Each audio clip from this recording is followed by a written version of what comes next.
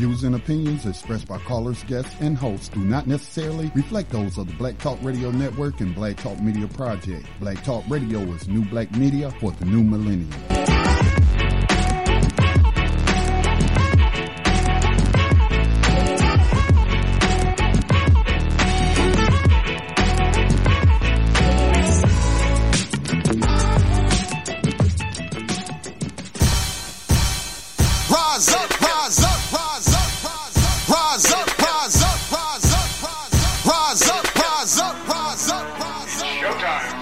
Just lift your eyes up, let your wise rise up. See the signs of the times. If it's time, rise up, rise up.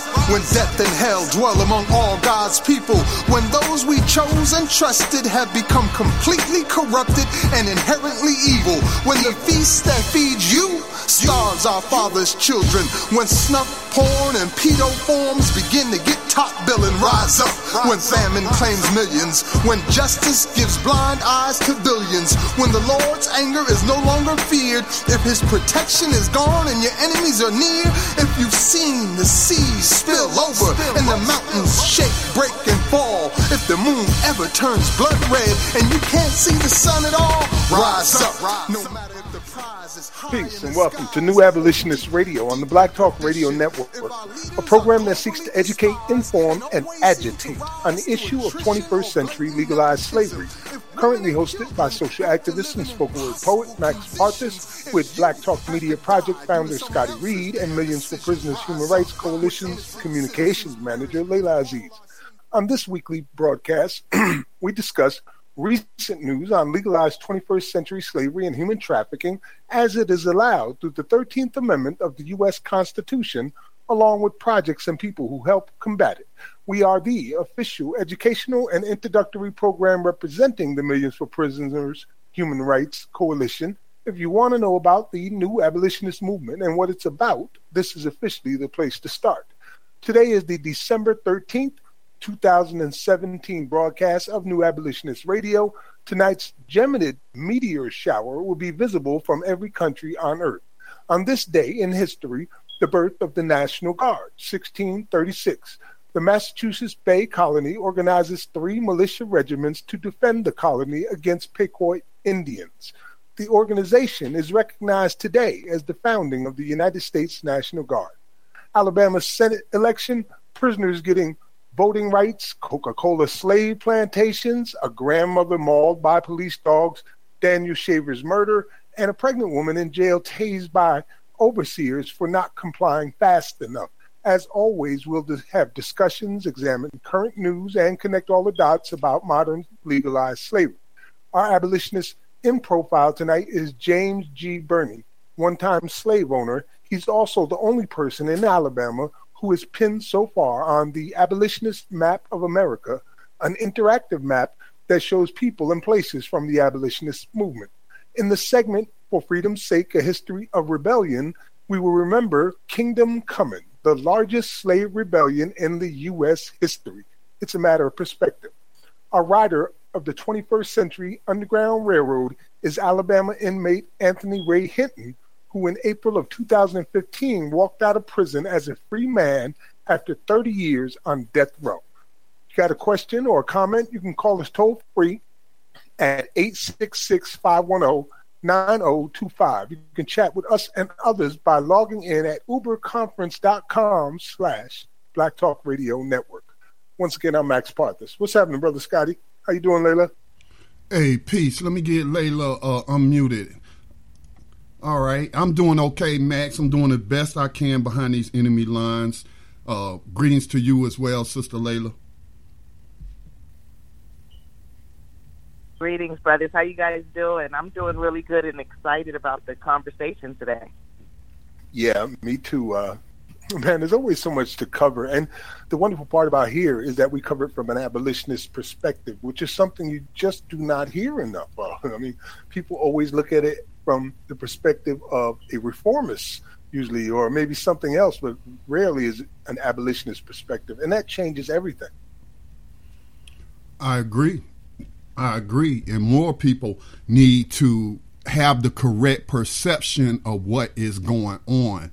Again, I know there were well-meaning people when they came up with the phrase mass incarceration, but that's just a politically correct, more palatable way of saying slavery. Just say slavery is one word. You don't have to use two words. It's just one word, slavery, and it relays the reality of what we're facing.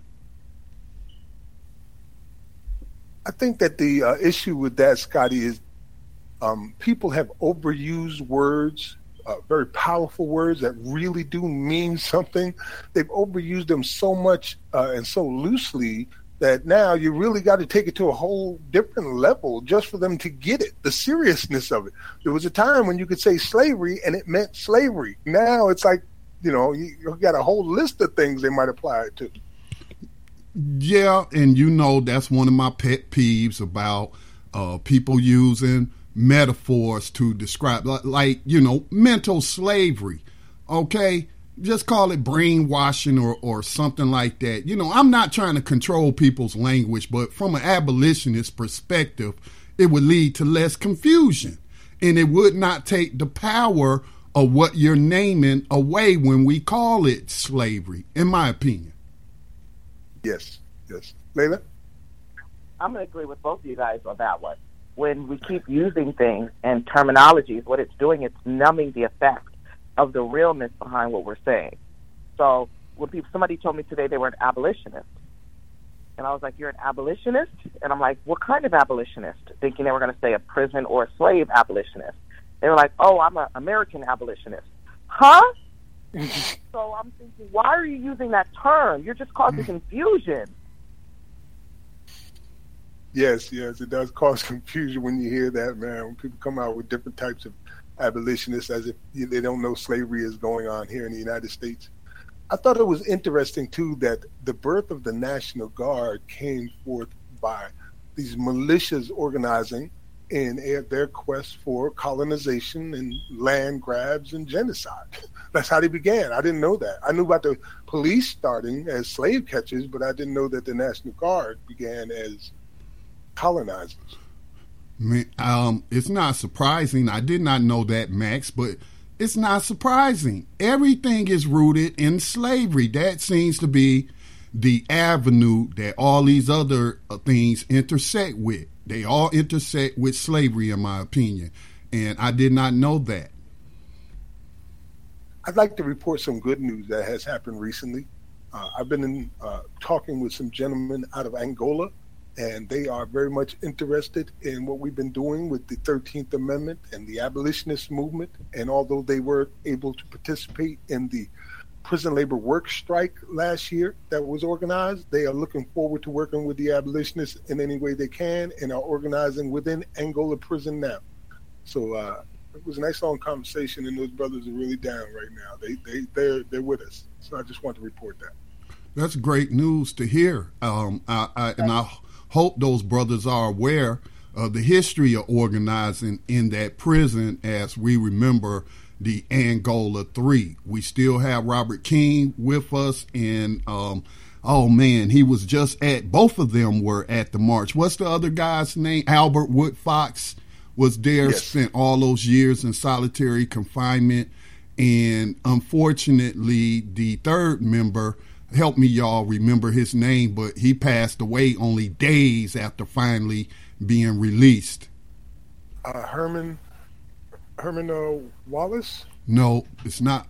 Was it Herman Wallace? I think you're correct, Max, but I'm not sure.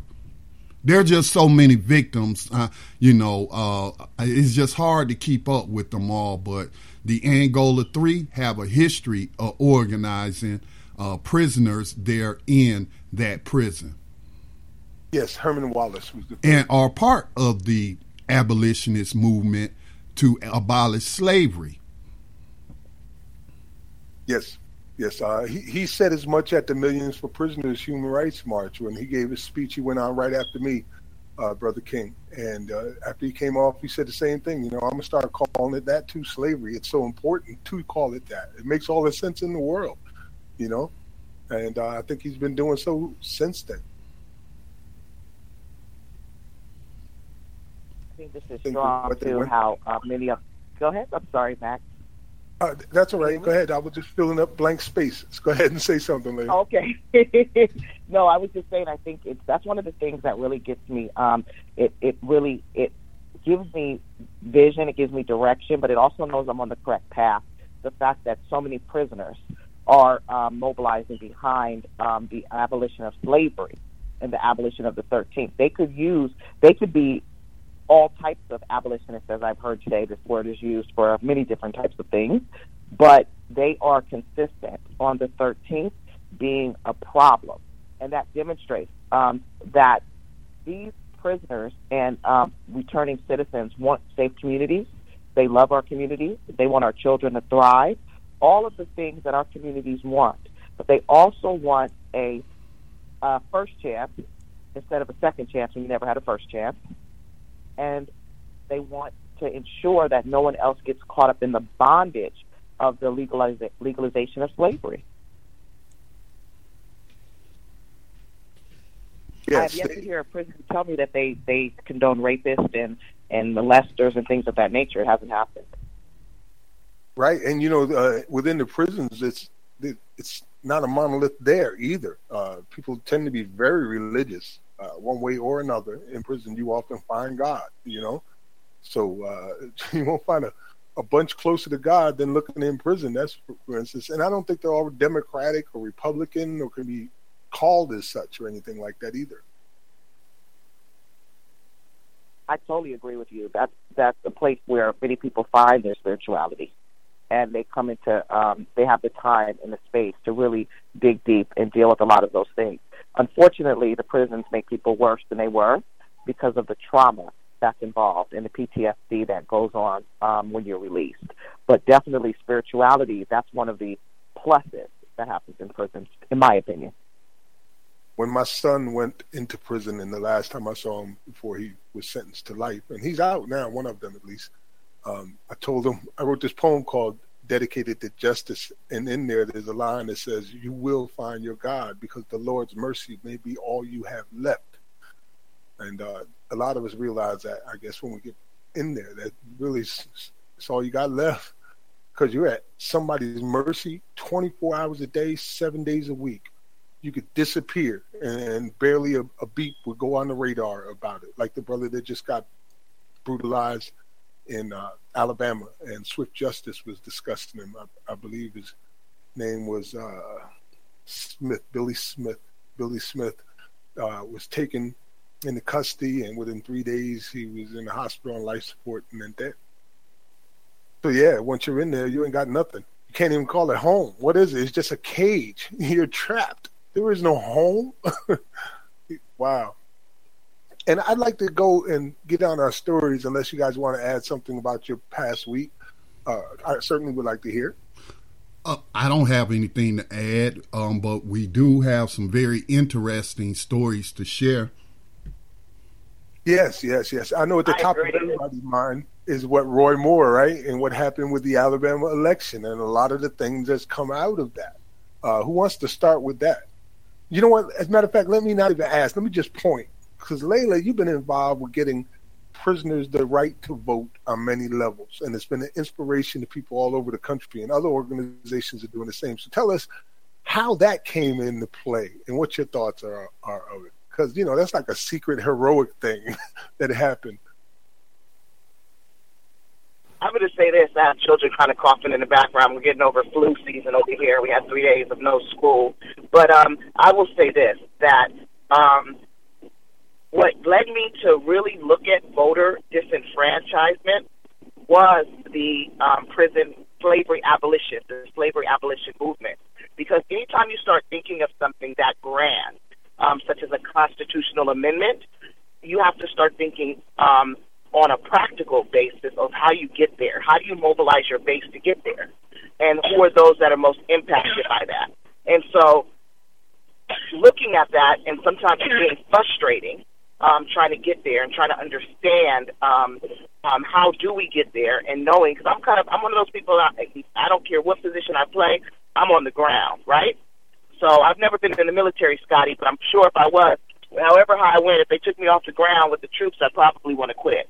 But That's how I feel. So when I started looking at those different things and looking at ballot initiatives and looking at different policy and all of those different things, I started really seeing voter disenfranchisement. And really what stuck out to me was Florida. And that's where it began for me. And then, of course, what we had going on in California last year with the county jails being able to vote. And we got past that. My assemblywoman is the one who pushed that, Dr. Shirley Weber, who is just an asset to our community, who comes right out of my actual area in San Diego. And so looking at those different things, looking at gang documentation, and I started to look at these things. So when I figured out that slavery was actually legalized through the 13th Amendment, it wasn't a constitutional amendment before then. So this country embraced slavery with the 13th Amendment. And then when I started looking at what happened directly after this Emancipation Proclamation, or basically what it was we still like slavery, but we're going to take yours from you right now because you're not paying attention. We never told you we were going to take the slaves. We told you that we were going to have more power on how slaves were dealt with. That's my understanding from what went on with the Civil War. For many, it wasn't a moral issue, and that kind of scared me. But then looking at the voter and how they systematically, first of all, criminalized everything and then took your rights as a citizen, and how all of these things were strategically placed here for us as black people. Like, other people are catching hell because of it, but these laws were for us. So how do we start really mobilizing and pushing? And sometimes I feel like we're going backwards to go forward and franchising people to vote so that we can start mobilizing our base and we can attack this 13th Amendment. And that's what we're doing now in California. We're on the ground. They're talking about we need all these signatures in order to get it on the ballot, and then people have to vote for it on the ballot. But we're trying, and we're committed to getting the 600,000 signatures needed to put something on the ballot. Wow, that's a tremendous effort. And anything I can do, the Black Talk Radio Network can do to help you all promote those efforts, whether that's running PSAs, giving people the contact information, because actually California is the number one state that tunes into Black Talk Radio Network. So anything I can do to help you with those efforts, please let me know, Sister Layla. And you are dead on point. That is a symptom of 13th Amendment style slavery, is to strip people of their voting rights, okay? Because we know pre-1865, even though the victims of slavery were counted in the census, they didn't have no representation, so that's that 3/5 clause right there that was in effect. But then after they so-called emancipated the victims of slavery, like you said, they come up with the black codes to criminalize all type of people behavior, then put you into prison to hire you out as a prison slave. And then even after you do your time, you get out and you still are disenfranchised. Your rights still are not restored. And that's why I say to people, again, I'm not criticizing people, but when I hear people tell me voting doesn't matter, and I say to them, well, for something that doesn't matter, they sure do take a lot of time, effort, and money to keep people from voting, to suppress the vote, to take away people's right to vote. So I'm with you on that, sis. Thank you so much. And I'm going to think of ways, because we really need your support, Scotty. Thank you. What would be your ideal voting democracy? Would it be 100% turnout? 70% turnout would be my ideal. How much? 70% turnout would be my ideal. 70%. Why 70%? Because it's higher than what's turning. Well, 80%. 80% would be my ideal. It's pretty much consistent with the highest voter turnout rate. 80% voter turnout, just looking at the numbers and the different laws or the different people that were elected for certain populations can swing an entire vote. Mm-hmm. And it also shows that's a high number, or a high percentage. In my opinion, it would show the dedication of that voter base to show up and show out when needed. I'm sorry, did I interrupt you, Sister Layla? No, sir, you didn't. I was just going to say it depends on what voting block we're talking about. on whether or not I want them to turn out, because when we look at this special election to fill Jeff Sessions' seat in the Senate in Alabama, there was only, even though the black voting bloc, in my opinion, was the difference, but also what contributed as well was there was not normal turnout in those communities who are not friendly to our agenda of freedom. So they stayed home. Black people came out, black voters, that is, came out, those who were eligible to vote, came out in higher than expected numbers.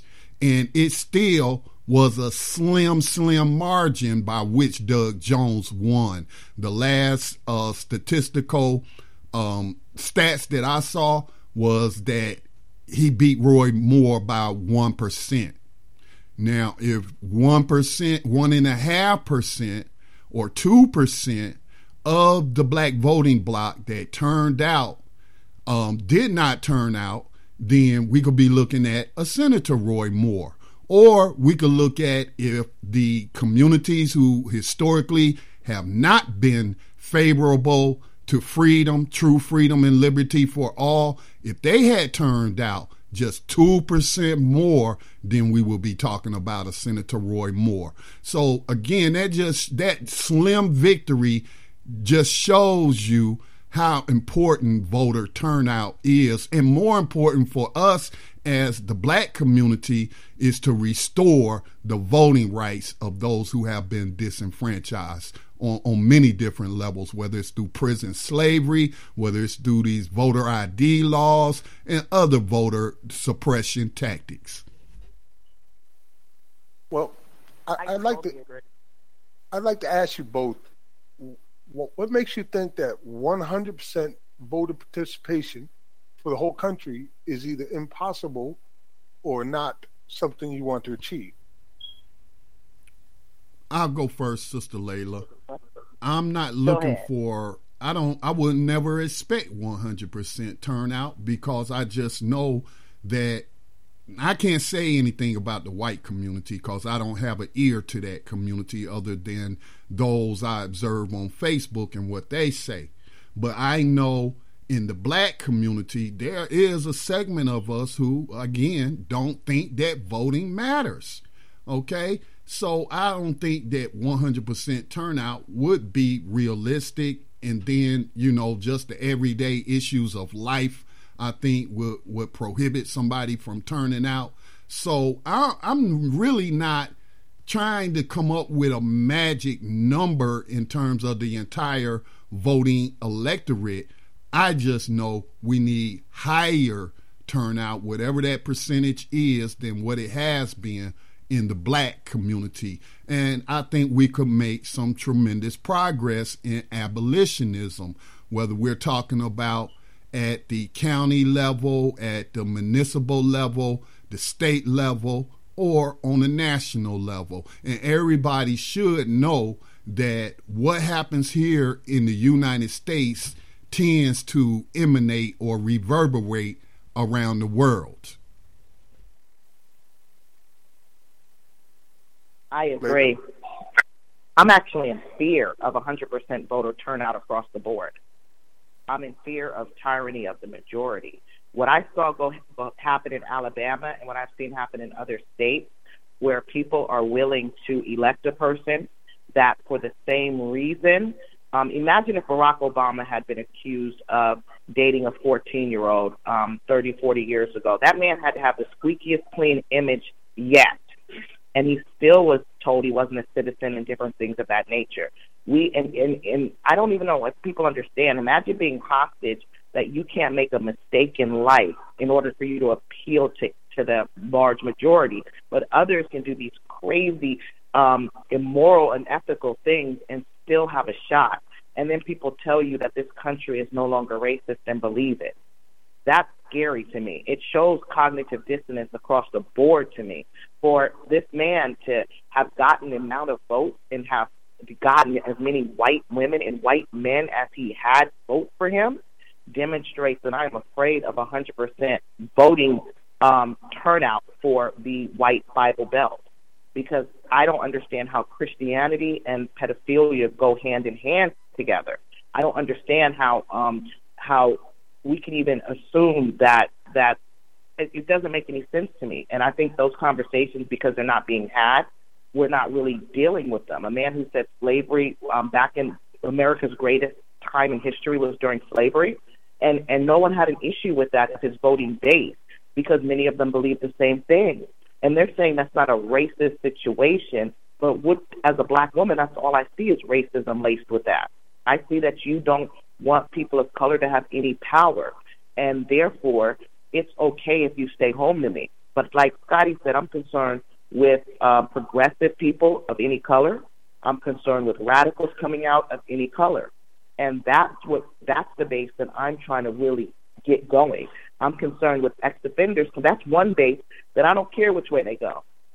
Because some of them are going to go a way that I necessarily wouldn't, but that's the base that I think should be totally enfranchised. So therefore, if they went out 100%, I wouldn't have an issue with that.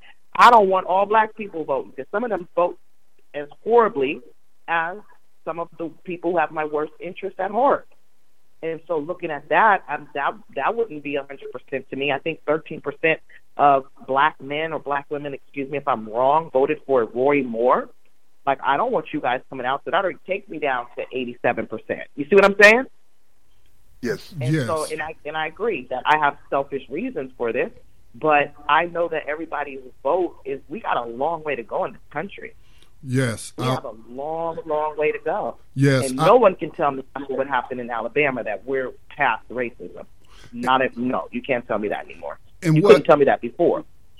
And one of the things, Sister Layla, that I think would help us achieve a higher turnout among the demographics that will be amenable to abolishing slavery is political education classes. Remember the Black Panther Party, that was part of their program, and why they were afraid of Fred Hampton in the Black Panther Party, because they were, if we take Fred Hampton, for example, he was able to get these young cats out there in the street gangbanging to become more civically minded and participate in the political process.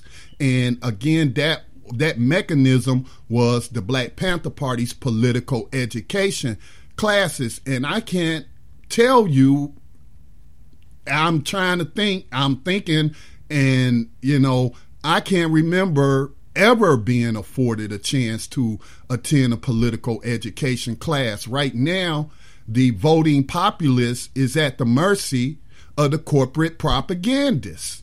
And we know they fund both sides of the aisle. But I want to take it back to the issue of morality, if we can, for a second. That was a big issue in the Alabama race, and they're still making it an issue in terms of Donald Trump's election, when he was on tape and bragged about sexually assaulting women and saying, because you're a celebrity, they'll just let you grab them by the you-know-what. And so, but here is the thing, though. I'm concerned about people claiming that, hey, I'm casting a moral ballot, when we know Hillary Clinton won the popular vote. Well, she isn't a moral person. She isn't a moral woman. And my mother said to me today, she said last night, for the very first time, she saw the video. She was watching PBS, and they were showing a montage of different news events. And they showed Hillary Clinton sitting in that room, getting the message, and it was totally staged, but getting the message that Muammar Gaddafi, the prime minister of Libya, a head of state, had been murdered by those jihadists that's over there brutalizing black people right now. And for her to laugh like that and just that whole thing, my mother was horrified at that. And so let's not fool. If we're going to make morality one of the benchmarks that a candidate has to meet, then let's just be real about it. Let's not ignore the crimes of some of these people, especially when they have long careers in politics that have been documented, and time after time after time, they've been on the wrong side of issues. You can't tell me that between Donald Trump and Hillary Clinton that anyone, no matter how they voted, was casting a moral vote, in my opinion. Yes, I hear you on that, Scotty. But I want to add some more to it, too, because I had asked those questions for a specific reason. First of all, I believe that a 100% turnout is possible in today's technological age. It is very possible, especially with biometrics the way they are, and with on-the-ground people who are willing to go out and get votes or information from, like, the homeless or people who don't have an opportunity to be able to do a booth, or if you could do it from your phone. Anything's possible to get 100% turnout. And that would be, what did you see Layla call it? The tyranny of the majority, which is what it is anyway. No matter how many are turning out, we're always going to have a larger number of people that are a majority, because 75% basically of the country is white. So it's always going to be a larger majority. But it also exposes another war that's going on. And the other war is the war to keep people from voting. So you want to pick and choose who you do want to vote. You want some not to touch the ballot, and you want others to get up off their ass and exercise their rights. And that whole rigmarole of that political dance disgusts me. It just does. That's the parts about politics that I just don't like. Because first of all, let me read some of the amendments to you. Before you get to the amendments, Max, I think Sister Layla kind of already answered that in her saying that we need to build coalitions. Again, this was what the Black Panther Party and Fred Hampton specifically was focused on, was building coalitions among the oppressed. Now, if we go back to Alabama again, if 2% less white voters had voted for Roy Moore than Doug Jones, then we still would be looking at a Senator Roy Moore. So I had to go with Layla on building coalitions with progressives, regardless of their color, regardless of their gender, regardless of their sexual orientation. Okay. Well, I guess I'm not trying to make or offer an alternative, but in addition to what's being conversed here. So I'll start by reading the 15th Amendment, Constitution of the United States of America, 1789, revised in 1992. It's the 15th Amendment, Section 1. The right of citizens of the United States to vote shall not be denied or abridged by the United States or by any state on account of race, color, or previous condition of servitude. So that is the right that we possess right there to use or do not use, correct? Now, what is a citizen? That's 14th Amendment.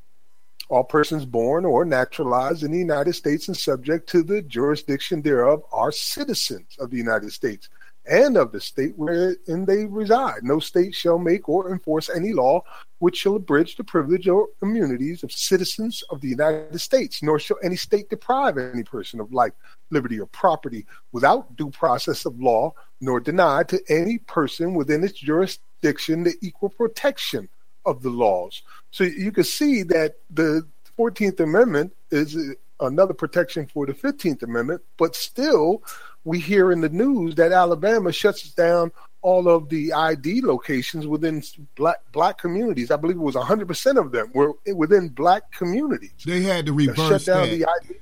I saw that story. They tried it at first. There was pushback by the black community and its allies, and they reopened them. I saw that today. They would have done it if they could have got away with it, Scotty. Yes, they would have. The first time or the last. Yes, but Max, I think you just gave Sister Layla some ammunition, and because read that 15th Amendment again. Okay, read the 15th Amendment again, Max. The rights of citizens of the United States to vote shall not be denied or abridged by the United States or by any state on account of race, color, or previous condition of servitude. What does the 13th Amendment start off with? Slavery and involuntary servitude shall be abolished except as punishment for crime. So, to me, felony disenfranchisement is a violation of the 15th Amendment. Am I just being hopeful here or overly optimistic? But I've never seen anybody present this argument, and it just occurred to me because I'm going to be honest, I've never read the 15th Amendment. I've been so focused on the 13th Amendment. I know about some of the other amendments, but I do not recall ever reading the 15th Amendment, and that tells me that even though these people just come out of what the 13th Amendment calls either slavery or involuntary servitude, that the 15th Amendment prevents you from denying them the right to vote. Help me out, Sister Layla. Do you see what I see? You're right. It sounded like, because of how you said that how you read the 15th Amendment, that specifically places like Iowa and Florida are out of compliance constitutionally right now because they're disenfranchising people for life. Does that make sense? Wait a minute. Say that again. They're disenfranchising people for life. Sorry. Exactly. So because the 15th Amendment is saying that you cannot deny the person the right to vote based on race, or previous condition of servitude. The 13th Amendment allows slavery with servitude. So therefore, if you're no longer in slavery, as they say, how can you still deny them? How can you have a lifelong felony ban on the vote? Just to start there. Right. We want to do a lot more than that. We don't want to ever take away the vote. But it sounds like constitutionally that they're out of pocket from the jump. Yes. Yes. This is one of it. Well, those are two of at least 7 amendments that are being habitually violated every single day, 24 hours a day, 7 days a week, everywhere you look. It's happening over and over and over again. The 14th, the 15th, the only one that's being enforced from the perspective of the way it's written is the 13th Amendment. Agreed, all right, Max. so let's get into some of these stories. Say, Scotty? No, I was just saying that I agree with what you're saying. But I'm like this, man, I just got excited over here reading the 15th Amendment. All right? And again, I ain't been to nobody's law school, but I know how to read and comprehend English, okay? So, this whole thing about having degrees, so that makes me wonder then, all these people that's been to Harvard Law School, Yale Law School, and whatever other law schools are out there, how come this issue has never been raised? Question we've been asking now for years about these particular issues, and we have investigated it. You and I and Layla and all the abolitionists around have listened to the experts. I mean, the people who claim to be the most knowledgeable on the planet. We've listened to them together and broken down their conversation. So I guess the answer to that question is within those episodes of New Abolitionist Radio. So let me tell you what I just saw, man. I opened up the raw story that we have so I could read verbatim what Moore said about getting rid of all the amendments after the 11th. And right in the center of the page is the Toys R Us toy that's out now with the model police station, including a prison. It's pretty amazing to see something like that coming out from a toy company. But anyway, yes, I put a picture of it on New Abolitionist Radio. It's like you open up your page, you're talking about slavery, and what do you see? Oh, slavery for kids. Y'all can learn how to be slave catchers and create slave pens right here with Toys R Us. All right, so anyway, reading past that image, today I found the story where he talked about 2011 on in 2011, he talked about this issue about how they wanted to get rid of all these amendments. So Moore was on guesting on a far-right radio show called the Aroostook Watchman in June of 2011, when one of the show's hosts suggested passing an amendment that would nullify all amendments from 11 to 27. That would eliminate many problems, Moore said. People don't understand how some of these amendments have completely tried to wreck the form of government that our forefathers intended. One of the hosts said that the U.S. South only reluctantly agreed that slaves should be freed and allowed to enjoy human rights. And then he goes, people also don't understand, he said, and being from the South, I bet you get it. The 14th Amendment was only approved at the point of the gun. Yeah, it had very serious problems with its approval by the states, said Moore. The danger in the 14th Amendment, which was to restrict it, it has been a restriction on the state using the first 10 amendments by and through the 14th Amendment to restrict the states from doing something that the federal government was restricted from doing, and allowing the federal government to do something which the first 10 amendments prevented them from doing. If you understand the incorporation doctrine used by the courts and what it meant, you'd understand what I'm talking about. And that's his full quote right there.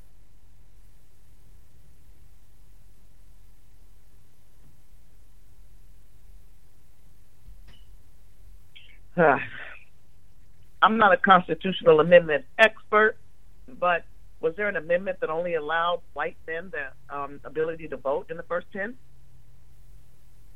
No. The 13th allegedly ended slavery. The 14th guaranteed equal protection. 15th right to vote for African Americans. 18th was alcohol. 19th granted women the right to vote.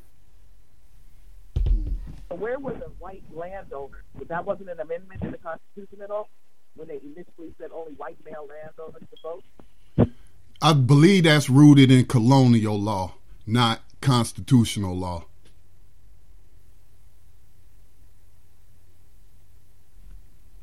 Well, if that's the case, and there's nothing that you guys will be like, what, Layla? But really, honestly, and I just got to scroll through the first 11 amendments.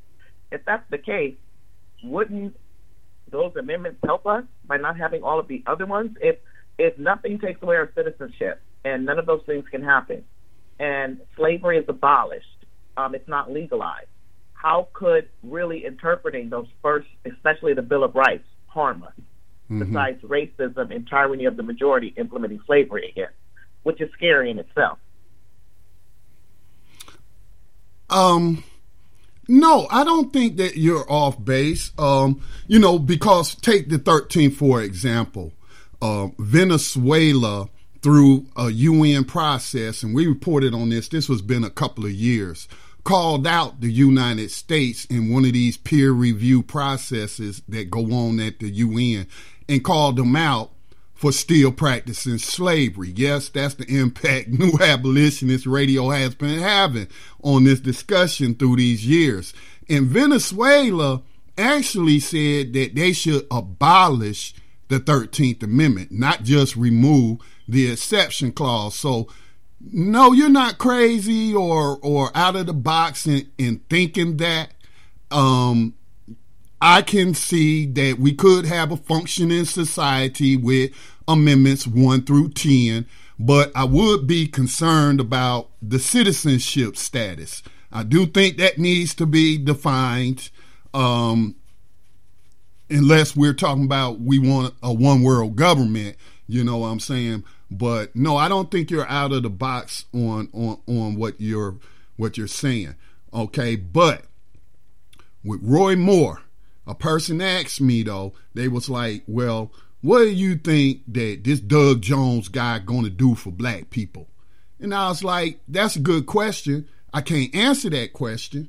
And that's the question that not a question that needs to be put to him, but the people who elected him need to put the demands on him of what they want from him, in terms of national legislation and what have you.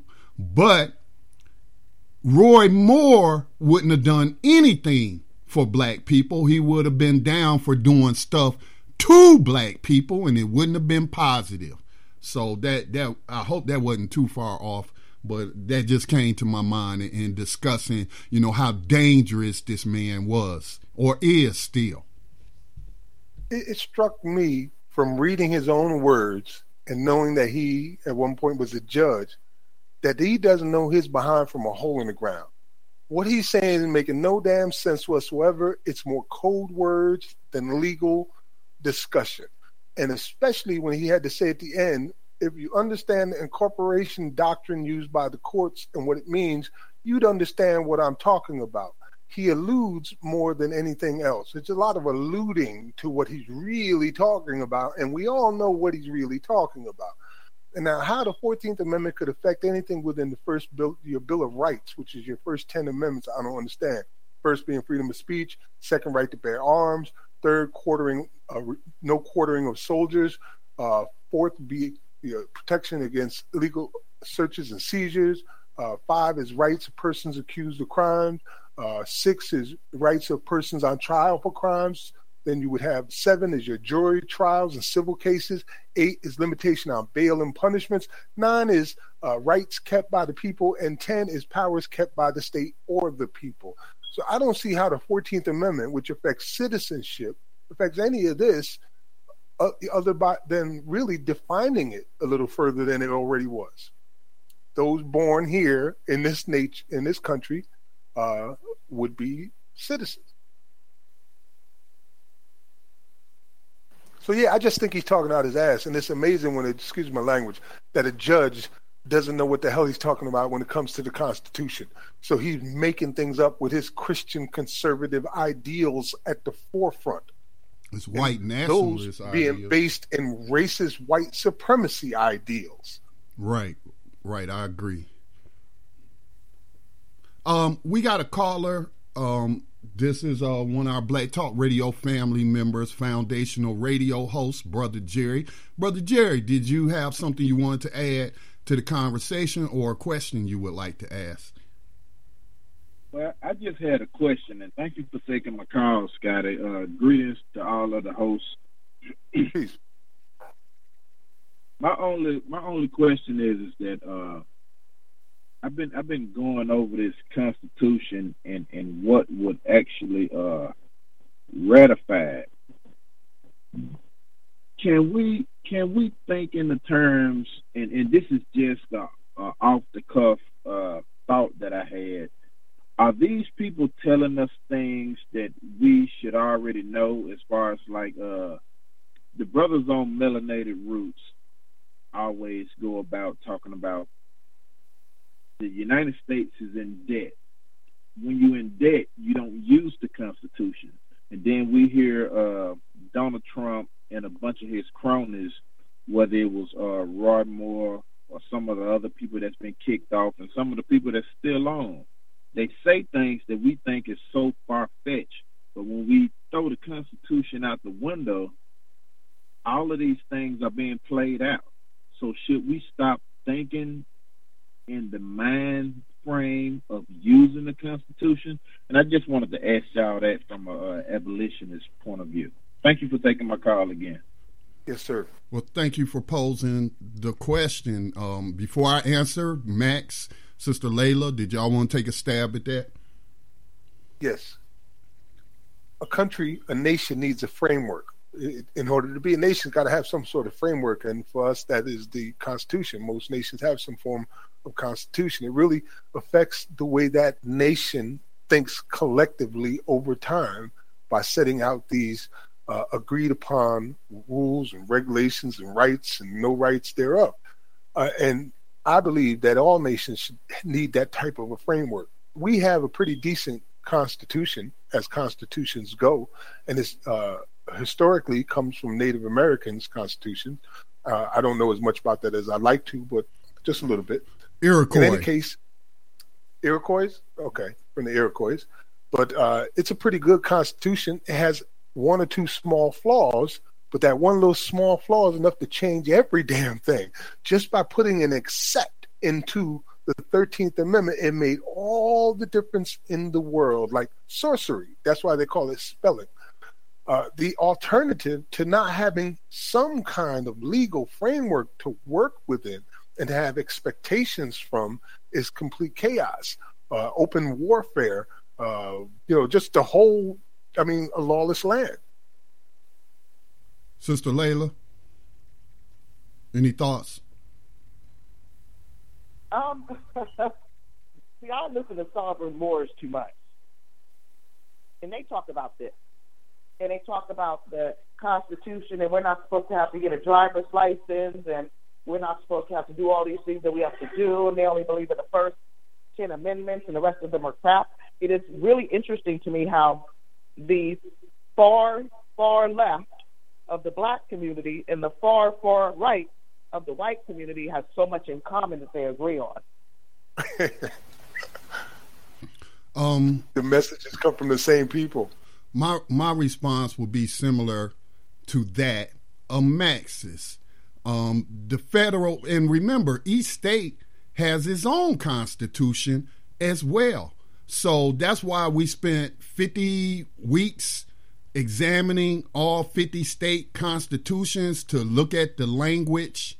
Now, that piece of paper called the U.S. Constitution is supposed to be the supreme law of the land. It trumps even the state constitutions, okay? So, if that's the supreme law of the land, then it's the law. Now, the law don't mean nothing. It's just a piece of paper if there's no enforcement behind it. So, if you try to do something that goes outside of those parameters, let's say I'm going to start my own nation here in Gaston County in this unincorporated area. Well, I better have the force of arms to be able to defend my new country that I just created, or nation or sovereign space that I just created, because I'm in the jurisdiction of this corporation, this entity called USA Inc. Then they had a final say. And let's not fool ourselves in thinking that we have the firepower to meet their firepower. Okay, so the law is backed up by the gun. That's why they call slave catchers law enforcers. And that is why the primary law that they enforce is the 13th Amendment. Okay, slavery as punishment for crime. That's why I call them slave catchers. And so, but just really, I think Max said it best. Every nation that I know of on the face of this planet has a constitution. We just saw Zimbabwe go through a little, let's just call it a regime change or whatever language, a change in government.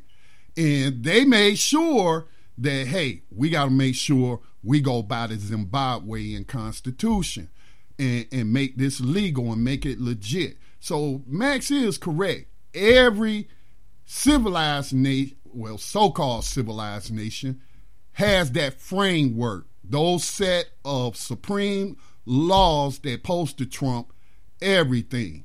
But Max is correct in saying that without that, it would be total anarchy, man. We could just do it. It'll be back in the days of the Wild Wild West when, these settlers just started conquering land and territory and what have you. So I had to go with what Max said. It's going to be total anarchy if we don't have, as a nation, agreed upon set of laws. How we going to live together? Yeah. Yep. So the problem is in lack of enforcement of the Constitution, especially Amendments 1 through 10, and strict enforcement of the 13th, which legalized slavery. I agree. I'm going to say this, too. When we first started off, I said that the black vote, 13% voted for more. That's incorrect. I think it was 3% because 97% of, and I don't know about these exit polls. Those are not as scientific as we might think, but based on the exit polls, 97% black women voted for more, and black men were right there side by side. Not more for Doug, whatever his last name, and 90-something% of black men did. I also agree with you guys. The scary part about it is when a Roy Moore says that he wants to just deal with the Bill of Rights. I think that's what the first 10 amendments are called, then what he's really saying is he wants states to have almost all control over all other policies and laws. And with people like him in places like Alabama, that's very scary. Darn tootin' it is. We've already heard people like the radio show hosts out in Iowa talk about using the 13th Amendment against immigrants and turning them into slaves. Remember that one? That was just recently. And this guy was one of the leading Republican spokespeople, even the keynote speaker at their Freedom something or another event. You know, they love to call it freedom when they talk about slavery. Now, Max, now, yes, sir. Let's also bring up on the back end of that great question by Brother Jerry is what Brother Youssef reported to us last week about a court ruling that the GEO Group, a private prison enslaver, was in violation of the Constitution and that they have to pay these people. These people have not been convicted of crimes per the 13th Amendment, so you can't pay them slave wages to run your prison. So that's why I kind of shy away from those conversations about eliminating the Constitution or things like that. But I thought, that's kind of relevant. That story that Youssef called in and reported to us about how the immigrants used the Constitution to take these people to court and won. It's still in the appeals process, but as it stands right now, they won. Yes. That's one of the tools that we've been using heavily is the Constitution, pointing out this constitutional crisis of the 4th Amendment, the 6th Amendment, the 8th Amendment, 13th Amendment, the 14th Amendment, the 15th Amendment. I mean, we're just showing clearly how these things are being violated. And then it leads into a problem, which you just mentioned a little while ago, where it's only worth something if there's people willing to put their lives on the line to make sure that it's enforced, that you have these rights and representations. But alas, that's not what we have today. We have people who are swearing oaths to documents they've never read and they don't understand. And they're swearing oaths to ideals in their hearts and minds, but with their mouth, they're speaking about the Constitution. And I just think that is shameful. I mean, there should be no circumstance with any policeman stops you and is not aware of every single amendment that you have, or at least have a book in his damn pocket that he could pull out and go, 13th Amendment, 14th Amendment. I mean, you need to have those things because that's what you're out there protecting. That's what you swore an oath to defend. That's why people went to war and died for those constitutional rights, including the right to vote. Now, Malcolm X, I'll just add this, Malcolm X was correct, and there are those who are following in his footsteps and have been going outside of the Constitution and pressing human rights. Now, I think I may have pointed out on a program, I may have talked about this last night, I'm not sure, but I just lost my train of thought. What was I saying, Max? Malcolm X and human rights. He is right. You use every tool available. What did Malcolm X say? Freedom by any means necessary. If it come through the Constitution, it come through the Constitution. If it come through the UN Declaration of Human Rights, it comes through the UN Declaration of Human Rights. Every option should be on the table, and in my opinion, including bearing arms to enforce the Constitution like it's supposed to be. Because Max is absolutely correct, is that we don't have enough people who are willing to put their lives on the line for what that Constitution embodies. Except for the 13th Amendment. These slave catchers don't mind putting their lives on the line to put somebody into slavery, but when it comes to that Bill of Rights, it might as well not exist in their mind based off their record. Absolutely. Scotty, this is going to lead into another story, and let's take a break. It's 9 o'clock hour. We'll take a break. When we come back, I want to talk a little bit about the Coca-Cola slavery plantation that's going on, and then want to also run into the stories regarding the overseers and slave catchers and what they've been doing lately. So when we hear statements like, when we had slavery, I'm like, when we had? What do you mean had? It's still here, and we'll show you how that works. So you're listening to New Abolitionist Radio right here on the Black Talk Radio Network.com. We're talking about modern day slavery and human trafficking. We'll be right back after these messages.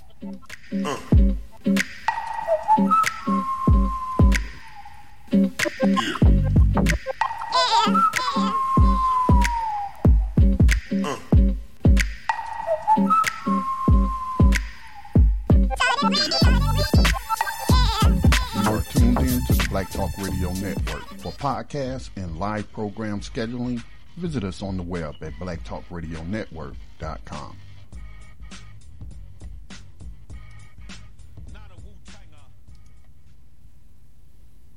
Peace and welcome back to New Abolitionist Radio. Sister Layla, do you have access to be able to pull up a page, possible? Yes. What page do you want me to pull up? The story about the Coca-Cola company using slave labor now from the SOAR organization, SOAR, in there. I'm having some internet. Oh, I read that. Yes. And my internet is not picking up, sir. Did you need me to pick that up? Yeah, if you could open that up and kind of read some of it for the people, and if you're able to open it up, let me know. In the meantime, I'll give it like an introduction. My internet is not letting me pick it up. Okay, Scotty, can you get it? Yes. I'm sorry. I'm just trying to get to. I think I got it, but it was freezing up on me. Okay, I got it. You got it.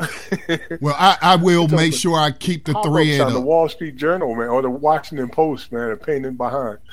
In any case, we have been keeping an eye on these organizations now that have been using jail labor, not prison labor, jail labor, pretrial things, and sending them to these different places to work for free on full-time jobs and even live on these facilities. And these are for-profit commercial industries like the chicken farms that we've discussed and that were brought to our awareness through Brother Otis Griffin about a month ago. So now it's even gotten worse, and I'm afraid it may be more than this. Apparently, Coca-Cola is involved in this free labor deal as well. This is a story that comes out of the Washington Post, and it says, retired Oklahoma Judge Thomas Lindrith is hailed as a hero of criminal justice reform. He started the first rural drug court in the nation and has reaped awards for sending defendants to treatment rather than prison. Sounds nice, doesn't it? But Landreth is also involved in a more sinister byproduct of criminal justice reform. Landreth started his own rehab work camp where defendants must work full-time for free at a Coca-Cola bottling plant and other companies under threat of prison. They are required to say they're unemployed and to turn over their food stamps to the program, which state regulators say is a fraud. Some of them even work on Landreth's yard for free. And this article, it says, one of the guys says, it's the worst experience of my life, said Cody Evans, a former participant at Southern Oklahoma Addiction Recovery, also known as SOAR. I'd rather go to prison. It's the latest discovery in an ongoing investigation by Reveal from the Center for Investigative Reporting into rehab programs across the country that are little more than lucrative work camps for private industry. Coca-Cola prohibits forced labor at its independent bottling plants. In response to Reveal's reporting, the Ada Coca-Cola Bottling Company said it would suspend use of the program. We take the concerns that have been raised seriously, the company said in the statement. We have participated in the SOAR program because of the good we have seen it can do for people in our community, and are hopeful we can work with SOAR to revise the terms of the program. The involvement of one of Oklahoma's most celebrated judges exposes just how pervasive this type of rehab model has become, implicating major corporations, powerful politicians, and even those whose job is to uphold the law. And it lays bare a litany of ethical and legal problems that can arise in the process, including in programs started with the best of intentions. You can read the rest of this story at New Abolitionist Radio on Facebook page and also at the community.blacktalkradio network. But I want to open it up now for you guys to go ahead and add whatever you want to add to it. You know what? And I want to say that when I read lower, when I read down further on the article, Coca-Cola was even giving themselves a way so that they could still work with this program. Yes. They like this program. So they're looking at the bottom line. And anytime you allow any kind of inhumanity, I don't care how much you try to legalize it or regulate it, because that's what the 13th Amendment tries to do. It tries to regulate slavery. It tries to regulate something that is inhumane. You can expect worse than what we're seeing at the Coca-Cola bottling plant. Basically, and this judge is basically probably going to say, well, I didn't get any money, so I didn't do anything criminal, because buying and selling people or trading them is not immoral. It's not illegal. And it doesn't seem like this article, or the article I read, I think, which is the same article, it doesn't seem like they're looking at any kind of legal issues with slavery. And now they're even saying you don't even have to be convicted, like you guys always say when you find these. You can go, they can use this with diversion, they can use this with substance abuse treatment. Slavery is legal, so it allows the loophole in many other things. And that's the way of American business. Why would we expect anything different? One of the things that, and I agree with everything she just said, but one of the things that stood out to me was in the very first sentence. Retired Oklahoma Judge Thomas Landreth is hailed as a hero of criminal justice reform. How many times have we said on this very program that we are not reformists? You cannot reform slavery. You have to abolish it. So this is what reformists look like, okay? This is what reformists of slavery are talking about. So, I made a post earlier today. I'm trying to get ahead of the 2020 election. If the Democrats nominate a person like Kamala Harris, who has spent an entire career on the wrong side of slavery in this country as a lifelong prosecutor who once talked about throwing parents in jail over school truancy of their children, whose office, even if she didn't do it personally, she was the California Attorney General, and her office argued at the Supreme Court when they were saying, hey, California, you're violating, what is it? The cruel and unusual punishment? Is that the 8th Amendment? I'm not sure. Yes, it is. Yes. It is. Okay. This is what the Supreme Court said. Your overcrowding is a violation of the 8th Amendment, and you have to do something to ease overcrowding. Preferably, let these low-level offenders, nonviolent so-called drug offenders go. What did the state of California through Kamala Harris's office argue? Well, if we do that, we will deplete California as a cheap labor pool. Guess who's fighting them fires, which I think is one of the stories we might get to. Guess who's fighting those fires in California right now? Prison slaves are fighting those fires. And now that she has gotten a Senate seat, she is trying to act like she's some kind of criminal justice reformer. Again, you cannot reform slavery. That's what the 13th Amendment attempted to do.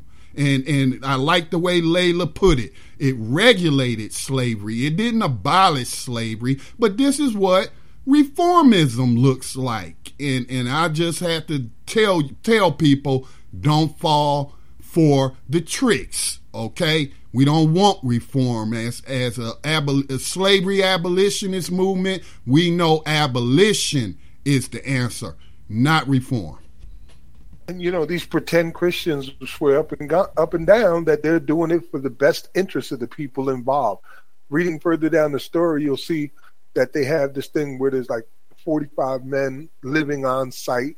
They're working at the Coca-Cola plant. They're working for a car wash, which is owned by one of the board members. They're working in several other for-profit industries that have direct financial connections to the board members. And if they work for 6 months straight with no pay, they'll get a $500 stipend, allegedly. And it's just so illegal on every single level. But it sounds like the slavers of the 1800s. You know, we feed our slaves good. Yeah. They's happy slaves. You ain't got to worry about them. They got good teeth and everything. That's how they sound. Hey, and just to add to what I was saying, you know, this so-called jobs program or jobs training, they're using that as a cover for slavery, because it was just this year Kamala Harris visited Chinchilla. I may be saying it wrong, but she visited a women's prison in California. In this prison, they sew American flags. So, Colin Kaepernick, you got another reason, okay, to kneel and to point out that flag. And what did she say? She held that as a jobs training program. Now, I live in the southeastern part of the United States. There used to be about 5 or 6 textile mills here, just in the little area of Mount Holly, but in Gaston County, everybody was working at the textile mills. Now, those flags and those textiles, because actually you just had 5 prisoners here in North Carolina try to escape from a prison that was doing textiles. And so Kamala Harris talking about, they're sewing these flags. This is a great skills training program. Now I ask you, when these women get out of prison, where they gonna go find a job sewing some freaking American flags? Don't fall for this reformism crap, people. I agree. Kamala Harris upheld the indeterminate sentences in the SHU. She fought to keep them in the SHU. So she's not a good one. She upheld to have people in a box the size of a bathroom for 40 years. And most of the Africans, the new African people that were in those boxes, weren't there because of violence. They were there because of political reasons, and they basically said their political views were something they didn't want on general population. So they put them in a bathroom, and she upheld that. Right. So this goes to what we were speaking about, and I want to share a comment from Otis in the chat room, But again, this goes to speaking about some of the things that were brought up earlier about the turnout for voting. I don't want you voting if you ain't got a political education. If you don't know who you're voting for, I don't want you voting, because you liable to put another slaver like Donald Trump in office, and just cause they got a D behind their name, okay? But Otis says, I keep repeating, judges and politicians and their families are the main proponents of these slave ventures. And I was thinking, this dude claiming that he retired, he ain't not getting any money, but I would like to see what his stock portfolio looks like and if he has any Coca-Cola stock. But, I don't know if that 45 men free labor would increase the stocks in Coca-Cola, but it certainly would make that local dispensary or manufacturing place save a lot of money. They're probably happy at that local level. It wouldn't matter if they're making a lot. In my opinion, Max, it doesn't matter if it's making a significant difference or not. And I would not doubt if there were other locations around the nation that they're doing the very same thing and we just don't know about it, like we didn't know about this until somebody reported on it. But regardless, if it's adding value to their stock or not, I would say they wouldn't be doing it in the first place if it didn't add value to them as a company. And any company that is using prison slave labor, anybody who owns that stock is part and parcel to that crime. Well, I agree with you. I think we need a rapid response, like a guide, not a guide, but a reference guide, where We have people dispatched throughout the nation that as soon as these people get caught up doing these things, we send out press releases and have them out there talking about slavery, abolish the 13th, end slavery, and that's on every level. I like what Marissa did with the Santa Barbara Prison Network, Prison Solidarity. When she went out there, when she heard about the fires, she went out there and she highlighted the fact that the firefighters were making $1 an hour and $2 a day. So maximum they could make is probably $10 a day, risking their lives fighting fires. So you're basically saying that now that because these are people that are in jail, in prison for drugs. These are your most low-level offenders. You're risking their lives, and you're not giving them compensation. And then you have these women who have children, and they go home with no money, nothing to start their life off with, but $200 gate money. It's immoral what we're doing, and just having people out there to highlight these things. Also, I think will mobilize our base and really get people kind of revved up to really push this fight to abolish the 13th. You know, with all that you were just mentioning, if you can, at the top of the New Abolitionist Radio Facebook page, there's the story about the firefighters and the community that's rallying behind them in Santa Barbara in solidarity with them, and really brings out what's going on over there. If you want to continue with that, I need to take about 2 minutes, so you and Scotty can hold it down. Yes, I'll go ahead and read that now, Scotty. All right. I'm pulling it up right now. I got internet now. Santa Barbara, could the brave firefighter who risked life and limb to save your home have been paid only $1 per hour to do it? Up and down the state of California, on the front lines of deadly wildfires, thousands of prison inmates employed through the California Department of Corrections and Rehabilitation's California Conservation Corps program face the blazing heat and choking smoke for, on average, $2 per day plus $1 per hour of work. As Southern California faces a new wave of inferno, at least one community gathered for a rally to call attention to these overlooked firefighters and to ask that they be paid a living wage. About 30 community members gathered with signs and banners for the rally, which took place in downtown Santa Barbara, California at 5 p.m. on Friday, December 8th at the corner of State Street and Anapamu Street, I believe.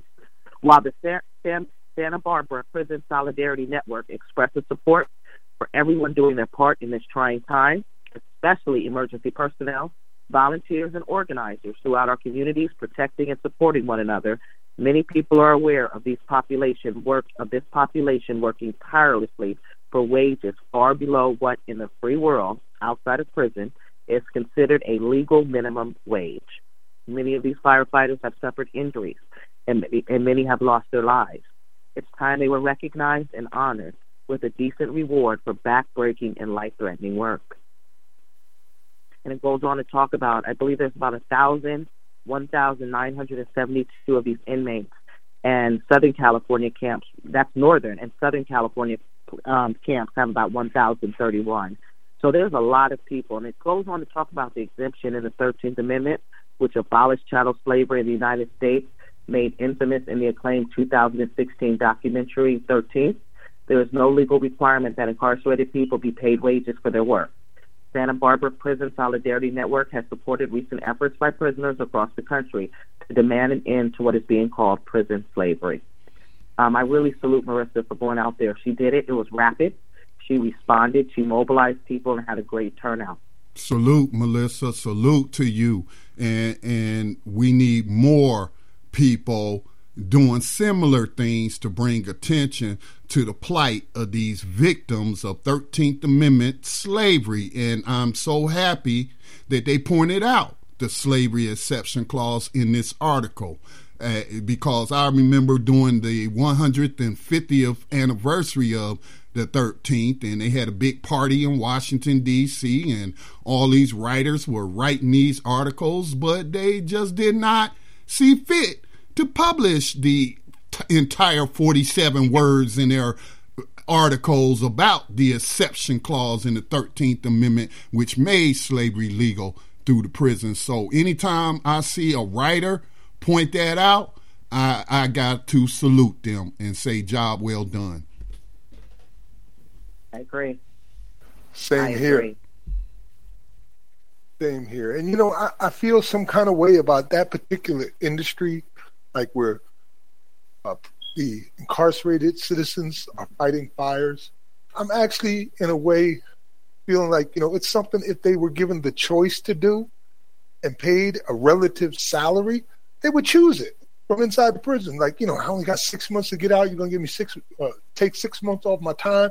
If I go fight these fires out here in California, and you'll pay me, I don't know, $12 an hour or $15 an hour or whatever it is, and you'll take whatever amount you need to take out for my fines, my fees. As long as you're not, taking everything away from them, I kind of see where that would be an option. I wouldn't be complaining about it. I would be complaining when McDonald's is serving me hamburgers that was processed by prisoners. I would be complaining when Starbucks is giving me coffee that was, partially made possible through prison slave labor. Those are the issues that I would have. Also, I agree as well. But just think about this, and this goes back to what we were talking about earlier about felony disenfranchisement. So, we're pretty much aware of how it disenfranchises voters, okay? But also, how many of these firefighters out of the prisons, once they complete their stint in slavery, will be given an opportunity to get a job as a firefighter? Because I remember reading an article that on average, firefighters in California might make $100,000 a year or more. And so when we're talking about felony disenfranchisement, we're also talking about employment and not just voting. And just you would think, hey, if these were really truly jobs programs and about training them in a skill or a trade that they can then get out and get a job, well, that goes out the window when we look at how felons are often passed over for employment. Hey, I need to give a message. Just got in from Crystal Roundtree. She says, "Greeting, comrades. Really enjoying the program tonight." And Crystal Roundtree is one of the lead organizers behind the Millions for Prisoners Human Rights Coalition. Shout out to you, Crystal. Glad to know you're out there listening.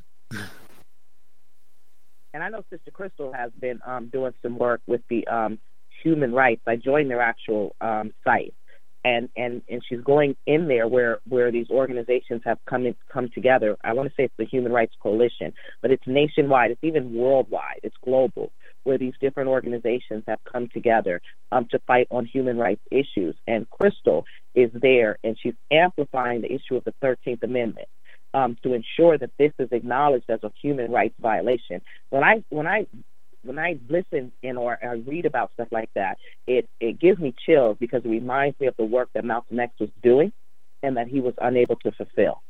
And so just seeing that we're pushing a multi-pronged attacks, and it really causes me, and sometimes this is when I bad act on the internet, it causes me great anguish when people don't agree with the tactics and they try to sway us to go towards their tactics when we're doing a multi-pronged attack.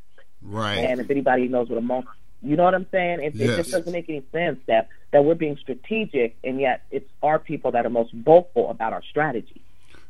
I would agree with you, Sister Layla. Shout out to Crystal. Yeah, I would. Pardon me, sir? I was saying I agree with you totally, and that's what I was alluding to earlier, that we have people walking in the footsteps of Malcolm X. So let's use the UN Declaration of Human Rights. Let's use the United States Constitution. Let's use the state constitution where applicable. So, like Malcolm X said, by any means necessary.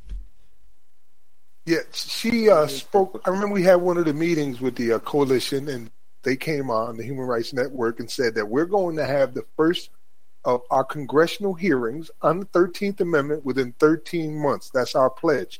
And they meant it. I believe them when they said it. So I'm looking forward to that happening. I'm prepared to testify if necessary.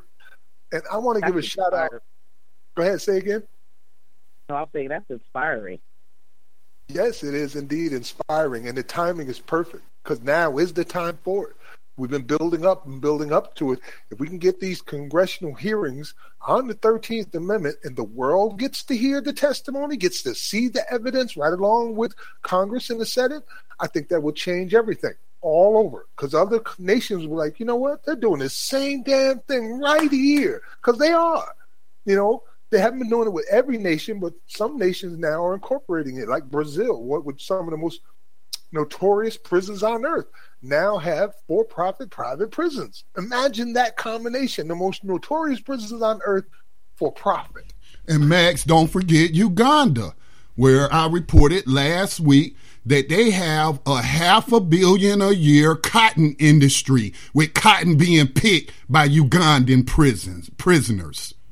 Right. And Haiti is the worst that I've ever seen visually. There may be worse, but the worst I've ever seen on a video is the story of what's happening in Haiti, thanks to the GEO group, right after the hurricane.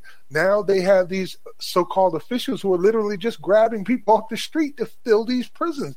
And there's testimony from men inside who are starving and dying, talking about they have been in there 6-7 years and never even once seen a lawyer, not even once. They're just putting bodies in these cells in Haiti. It's just tragic. It's the equivalent of what you're seeing in Libya, you know, but one is the illegal slavery and the other is the legal slavery. It's still slavery. Right.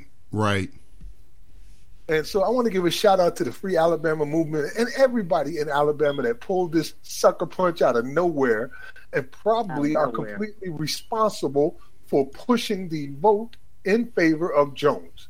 Even Breitbart had to say something about what's going on out there. There was like, Breitbart reported on how the Soros Army has been registering felons, a reference to billionaire progressive activist George Soros. His Open Society foundations contributed to the efforts of multiple activist groups in registering voters from the ranks of former Alabama prisoners. Moore, linking to an AL.com story on the issue, tweeted, "Breaking Democratic operatives in Alabama are registering thousands of felons all across the state in an effort to swing the U.S. election to Doug Jones." Well, let me tell you something. They didn't do it in an effort. They got it done. Yeah, and so let's not forget, though, now, Breitbart, right-wing rag. I hope Breitbart is burning in hell, Andrew Breitbart, you piece of trash. But that's his paper. Now, who manages that publication? I shouldn't say paper, but outlet, news outlet. Who manages that right-wing propaganda outlet? One, Steve Bannon. Who did Steve Bannon endorse in the Alabama Senate race? Roy Moore. Now, they got some nerve. Again, I would like to talk to whoever wrote this article, okay? Let me read this part. Benna Hannibal Rasson, a founder of the FAM, talking about Free Alabama movement, has peddled conspiracy theories about the 13th Amendment, which allows for involuntary servitude as a, quote, punishment for a crime whereof the party have been duly convicted. Look, you just wrote a portion of the 13th Amendment. How is that a conspiracy theory? That's a fact. Yes. Did you notice how they left the word slavery out and instead only said involuntary servitude? Yes. They don't say just involuntary. It starts with slavery. They just left that out. But you want to gaslight our abolitionist brother and say, oh, he's peddling conspiracy theories. No, dude, we got nothing but facts for your ass. Yes. When I saw that earlier, I just fell out. I was like, we have Breitbart or whatever these people call themselves, Bannon and his idiots. They are paying close attention to the abolitionist movement. And yes. I wanted to tag you, Max. I was like, no, I'm not going to tag him because I already know he's going to see it. And when you highlighted that, I was like, I could just feel it. We are on to something. Do not let it. This is your voice I heard. Don't let anyone sway us. This is it. We're on the right path. And I believe that, sir. We're going the right way. And it's demonstrating that our enemies know about us. And they know that we're a threat. Exactly. Yeah, I don't think there's been a threat like this to white supremacy and the system of white supremacy since the abolition movement of the 1800s. That's the closest thing I could see to it's duplicating that. We are literally poised in a position where we could take it down if we just don't let another exception clause slip past our eye shot. Well, yes, I certainly agree with Sister Layla's assessment that our enemies are paying attention and they know we have solid ground to stand on, or they wouldn't be lying to their readers and say, oh, this is a conspiracy theory. I need that on tape. That need to be my ringtone. Say it again, Scotty. This is a conspiracy theory. Awesome, man. Awesome. I feel good about that. I do. I mean, we got to feel good about the things that we're accomplishing collectively. And it's not just you or I. It's because this whole perspective is taking root. People starting to understand and work with it. And it's bearing fruit. We're seeing lawsuits that are coming to fruition, RICO charges that are coming to fruition, people getting time. Like we just got an officer who got 20 freaking years in prison for killing a black man. Slager just went 20 years for killing Walter Scott. So we're seeing some of the fruits of these labors, including the Innocence Project and the record number of people that they're bringing out of these prisons in every avenue, from divestment to literally getting people out of these prisons and jail cells to organizing work strikes across the nation. The fruit is coming out. Yeah, and also the cryptocurrency technologists who are saying, I know now about 2 different separate efforts to bail people out of jail using cryptocurrency. But Max, so like Sister Layla was saying, this is a multi-pronged attack. There's no either or. It's by any means necessary, baby. But before we go to break, let's take a call, Max. We have Brother Jerry wants to chime back in. Okay. Welcome back to the program, Brother Jerry. Man, I've been holding my water, man, trying not to interrupt y'all, but really enjoying the show. I came in late, so I hope I'm not asking a question that y'all already discussed. Up here down here where I'm from Chattanooga, Tennessee. Up in Knoxville, we just had this little white boy come on and say that he was being bullied, and then we turn out to find out that his mother has been teaching racism to him. So none of the details as they are normally shown are coming out, but it was so many people reaching out to this young white boy. And I'm wondering, we've seen young black boys and young black girls go to jail and prison for things a lot less than this. I wanted to know from an abolitionist standpoint, what do y'all think about this story and how do y'all think it will turn out? Thank you again for taking my call. Yes, sir. Ladies and gentlemen.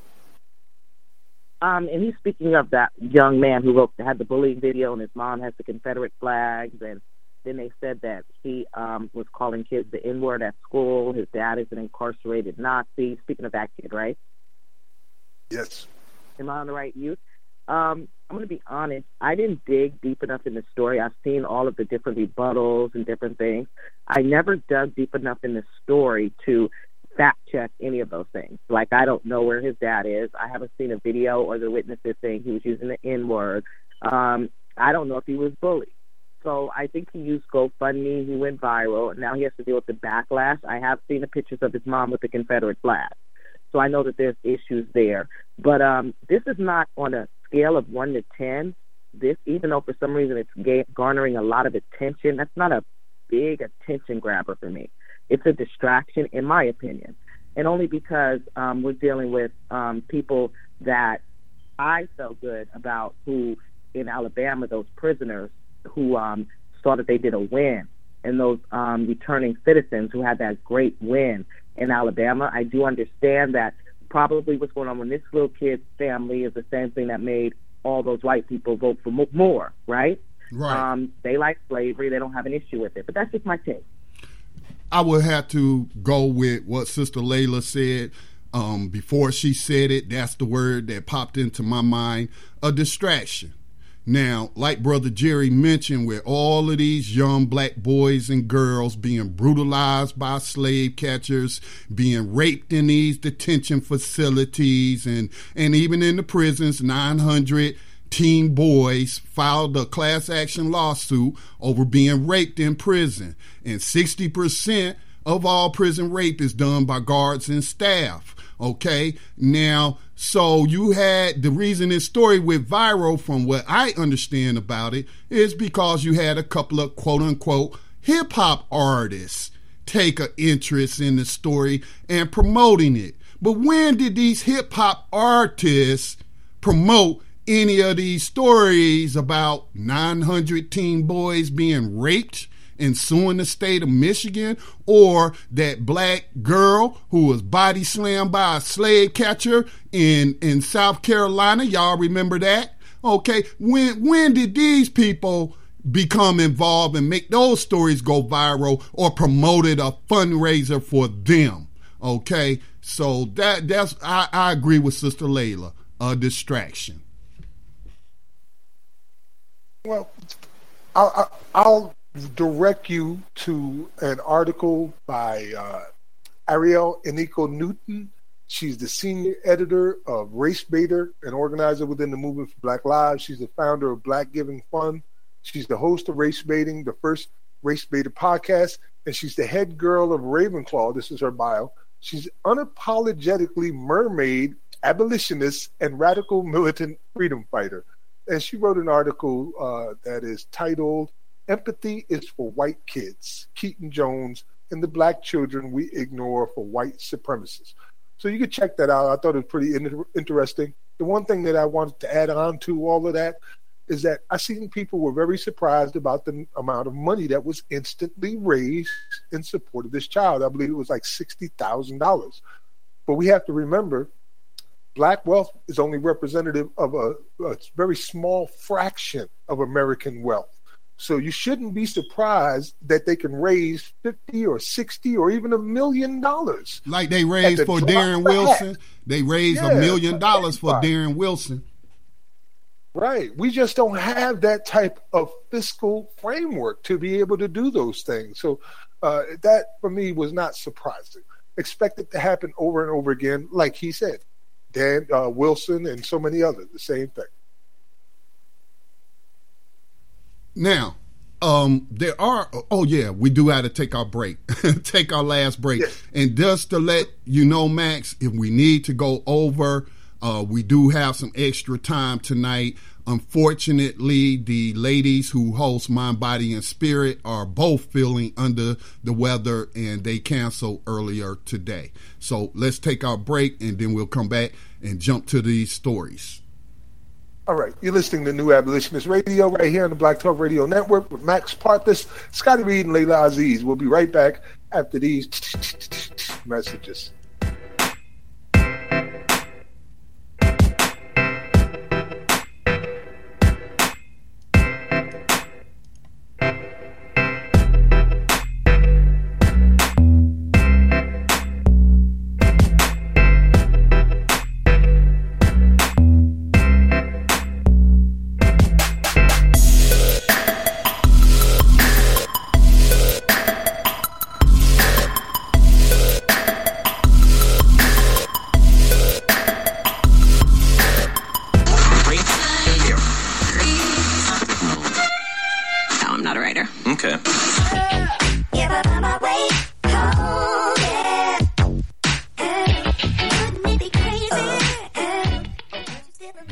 Radio since 2008, providing new black media for the masses.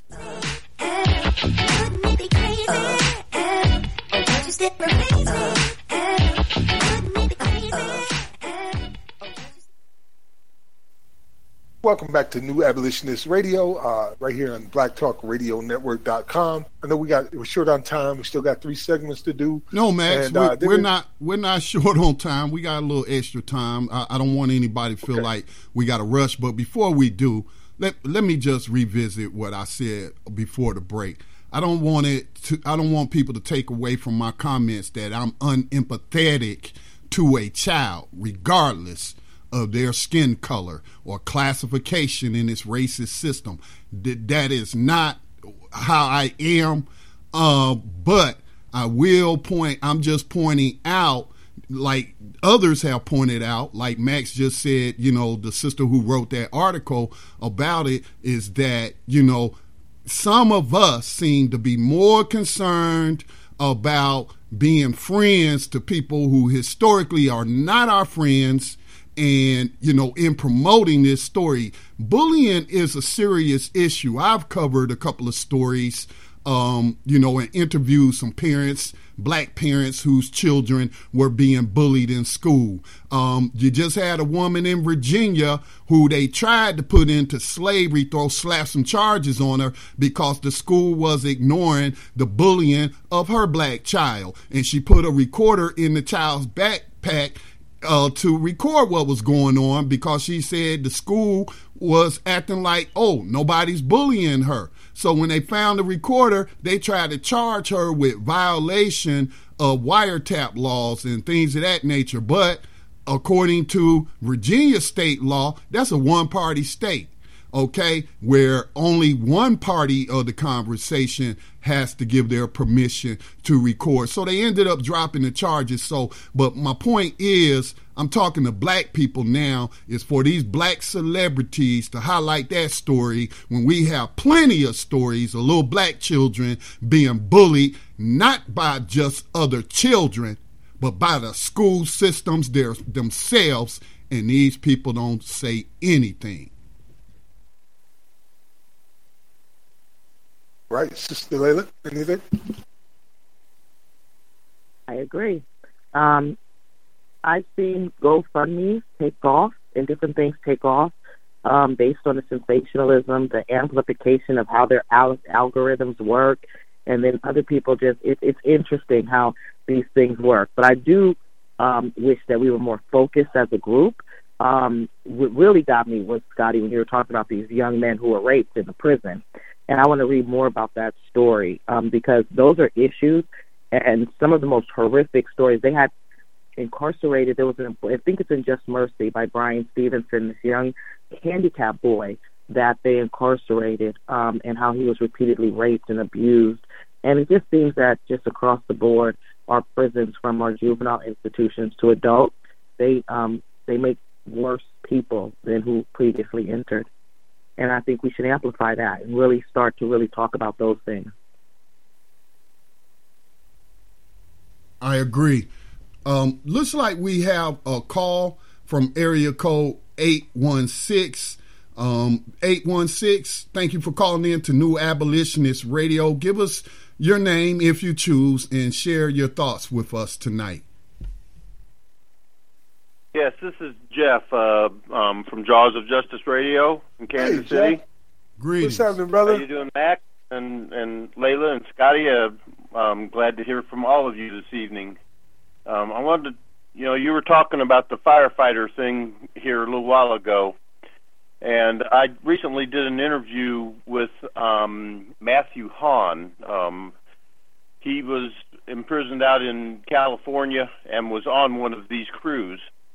And he wrote about it on his particular, a blog post about fighting fires and stuff. So I in that interview, I asked him about this whole issue of some people will say, this is public service, for your crime or whatever, or slavery. And, the thing that he said was that, for him as a prisoner, the conditions that he had in the camp were so much better than they were if he was behind bars in the penitentiary, that he and the other people that he was with were quite willing to accept the this type of labor. And I think the thing that really got me when he started talking about, hey, they gave us much better food because they expected us to be in good shape. and conversely is what happens behind the bars, where they don't give you any food. They have a very strict number of calories and everything else that are bordering on starvation in a lot of places. They didn't have, one of the things I loved that he said, there were no guard towers.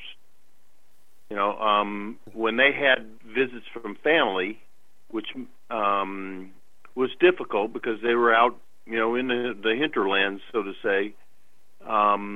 It was in a picnic area, and they were able to have food with their family and touch each other and everything else. It's things that are just totally different than they were within the prison, which is why so many of the prisoners in the system worked real hard to try and get into this program. It's still slavery, but they're willing to accept it. It's kind of like the difference between the field slave and the house slave, I guess. I don't know. Yeah, I would say, Jeff, that I do not blame any prisoner for wanting to participate despite not being paid what they should be paid, a living wage, or else it's slavery, or all the things that you just mentioned. But to me, that tells me that California is ignoring human rights abuses inside the prison to provide an incentive for these prisoners to become this cheap labor pool that Kamala Harris was talking about California couldn't afford to lose. So no, I don't blame any prisoner. I blame the system. Right. I agree with you completely. Those things that human beings normally expect to get, which are now being treated as perks for prisoners, that's the way that they make them want to do what it is they're doing right now. Like you said, they could be in a jail or in a prison under some kind of brutal structure, not eating anything and not doing anything, not being able to see their family and not, or they could be out here risking their lives fighting fires, get to see your family because you're risking your life, and maybe make $1 a day that you could put in commissary and have cigarettes or whatever it is you need. You know what I mean? Or socks. I understand where they're coming from on that. Same reason that my son worked for 13 cents an hour making in the bakery in prison, because it was the only way he was going to be able to call mommy and daddy, would to earn that 13 cents an hour. So I'm not blaming him. One other aspect of this that I asked him about, and he talked about, was the fact that not only were the conditions better, but they actually the guys that were in the camp with him, they all felt a sense of accomplishment. That's for having done something good, for people, and they were, he talked about one fire that they worked in. As they were going, leaving the fire and stuff, the neighborhood people were lined up along the road and cheering them and everything, not knowing that they were prisoners. But he said, it's that sense of accomplishment and that sense of having done something good, and just the opportunity for something like that is something that's denied all those people behind bars, that they're not given something that can give them some self-worth. Right. And then so I understand all the emotions that's involved in that, and they are learning a marketable skill. But then it goes back to what I was saying earlier about, now, what's the chances of them becoming firefighters once they get out of prison? Because, again, felony disenfranchisement not only affects the right to vote, but the right to work. Yes, and California, the state of California, will not hire them as firefighters, although the U.S. Forest Service will. That's good to know. Yeah, that's the federal. Not many that. Yeah, from what I understand, not many of them have gone to the U.S. Forest Service and worked for them. So, in the past year or almost 2 years, I'm aware of 2 deaths of prisoners who died while fighting fires in California, and one was a male and one was a female. And I still wonder to this day what type of funeral they received, what type of compensation they received, what type of insurance was paid out, were they even insured at all, who collected the money for it. Those things go through my mind because more will die. It's almost a given. And how will they die? As prisoners or firefighters, heroes? But see, that's the advantage of prison slavery is you don't have to pay disability. You don't have to provide those things. And I like Matthew Hahn is a really, really good brother. And Matthew, he talks about California's prison, and I call him a brother because he has elevated to a true understanding of humanity.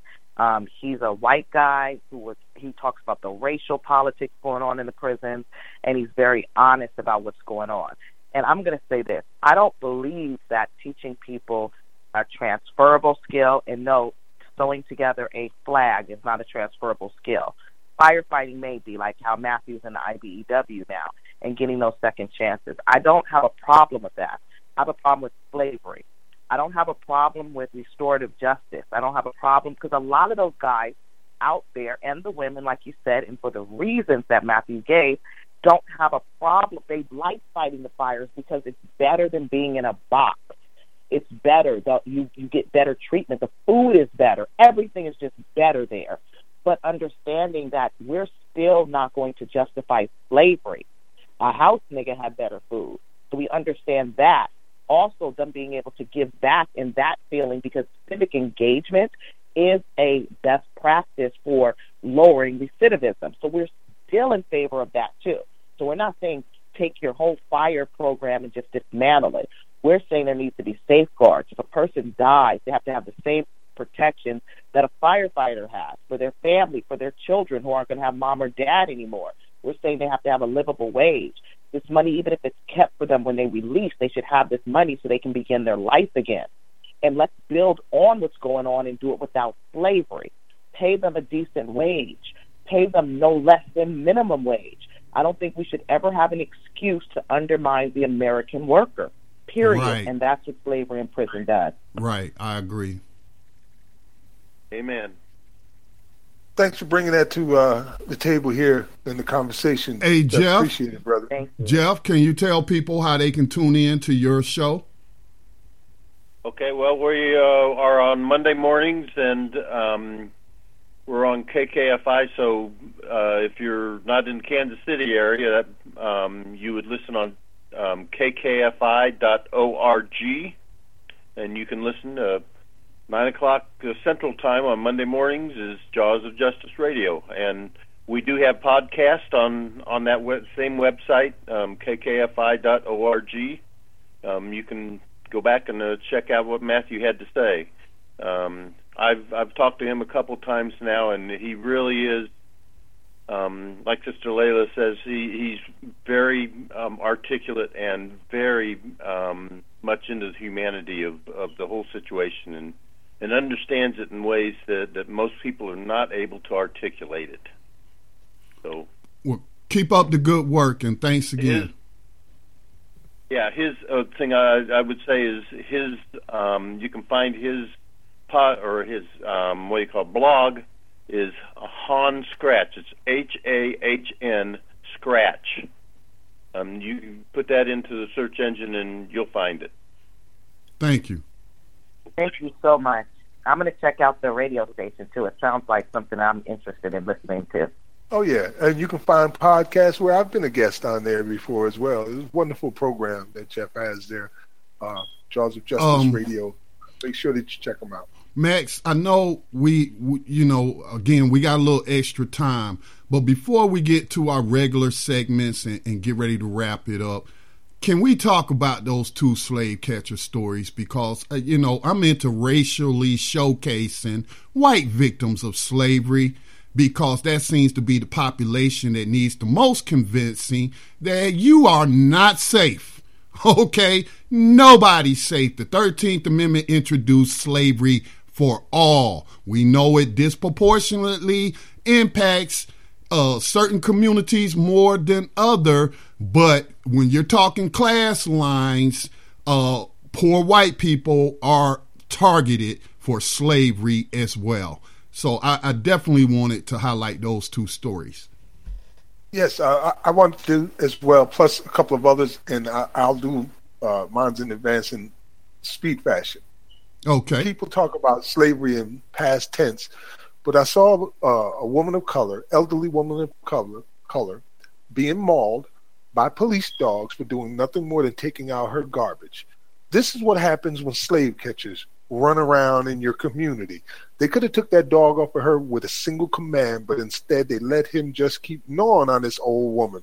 I saw another video where a pregnant woman was in jail by the name of Martini Smith, and because she did not comply fast enough, this male slave catcher or overseer next to a female overseer tased her, and she lost her baby 5 days later. That's what happens when slavery is alive and well in your country or in your nation.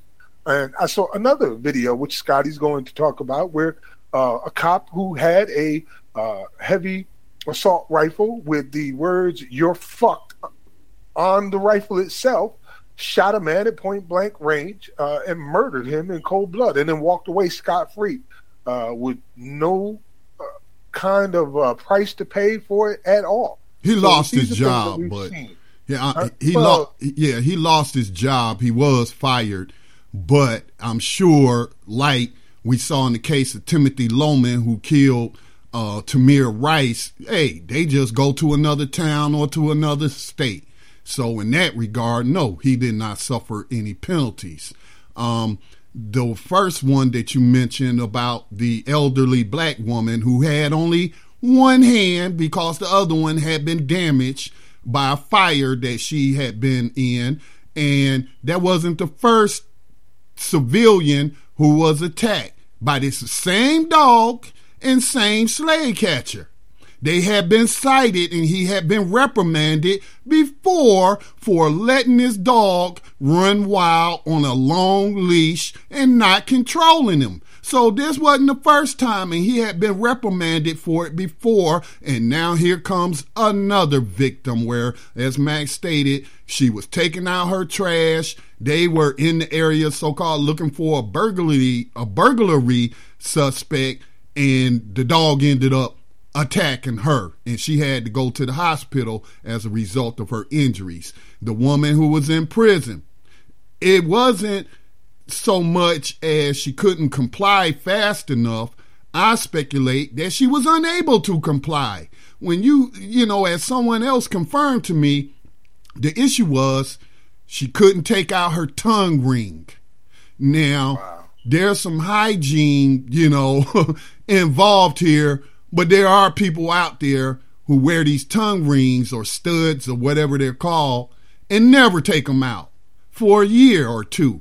It's not hard to imagine a piece of metal rusting in place and you're unable. And someone commented to me saying that, you know what? I had to take a pair of pliers one time to get my ring out after I had it in for a year. And so this white woman who was pregnant, and this pissed me off too. Rose McGowan, who's been cited for the Me Too, when she got arrested for cocaine possession, all right, she didn't even get booked into jail. She just turned herself in, took a little photograph, got her fingerprints, and she was out the door. She did not experience what that white woman experienced. This pregnant white woman with no top on, okay, then this female slave catcher calls in this male slave catcher. I'm like, that's totally inappropriate. This woman ain't got she's trying to cover up her breasts. And now you're trying to force her to take out a tongue ring. She telling you she can't get out. That woman ended up losing that child as a result of being tased. So that child, for those people who claim to be fighting for these unborn children and what have you, why aren't y'all highlighting this woman's case on so many levels? What about her too? Her too. Because to me, there was some sexual violence involved in that, with her being half naked the way she was, and then her miscarriaging as a result. And the last story, could you say that again, Max? Which the man who was shot in a hotel, a white father of 2 girls, I believe. Excuse me. Anybody who watched that video should be outraged and disgusted. That man was on his knees with his hands up. Where have we seen that before? That was a whole chant during when Michael Brown got murdered. Hands up. Don't shoot. Here's this white man on his knees with his hands up saying, and said to this slave catcher, please don't kill me. Please don't. Literally begging for his life. Now, all that slave catcher had to do was tell that man to lie forward on his face and then have one of his slave catcher buddies go and put the handcuffs on him. That ain't what he did, though. He gonna humiliate this man, torture this man, terrify this man. Crawl on your knees towards me. Crawl on your knees. Come on, y'all. That was a blatant murder. And all of those people that was on that jury that acquitted him, you an accessory to murder. I'm sorry, but, I mean, those stories really got me heated. It got us all heated. Sister Layla. Those are the things you expect to see in slavery. Sister Layla, did you have any comments? No, I didn't. I think you took care of it, and I'm glad to see that you're highlighting just not the people of color who are being gunned down by the slave catchers, but showing how effectively that this hurts all people, particularly poor whites and people of color. The thing that just I want to emphasize to any of our white listeners is that Lyndon B. Johnson, and I'm not going to be able to paraphrase, I'm going to paraphrase, I can't quote it exactly, but it's basically said that you can take the poorest white person, and make them feel superior to a black person, and you'll have them forever. Just that thought in itself means that much. And it's time that we start looking at these things because we're both getting played and we're all getting hurt. So it's best to me that we start looking at these things on what's really going on. So the slave catchers and the black men that we see mostly were being murdered by police. We see mostly on the internet and on television. We want to open up that dialogue and look at the white people, basically, because brown people, they already know they're catching hell like us. But on how this lack of self-determination that this government gives people who are not rich, that puts us all in the same boat, and let's push together. So I agree. Thank you, Scotty, for making sure you highlighted that. Yes, ma'am. Yeah, I wanted to point them out, too, just to make sure that people understand that there is no post-slavery. It's still slavery, and these are the things you expect to see when slavery is legal, where police would, you're fucked on the side of his rifle could stand there and murder a man and walk away scot-free, where they could make a woman lose a child and tase her in a prison cell, with this while she's naked, and they can walk away with no issue at all because it's what's expected of them. They're expected to act like slave catchers. That's true. All right, well, let's get into our last segments here and see if we can go through them real quick.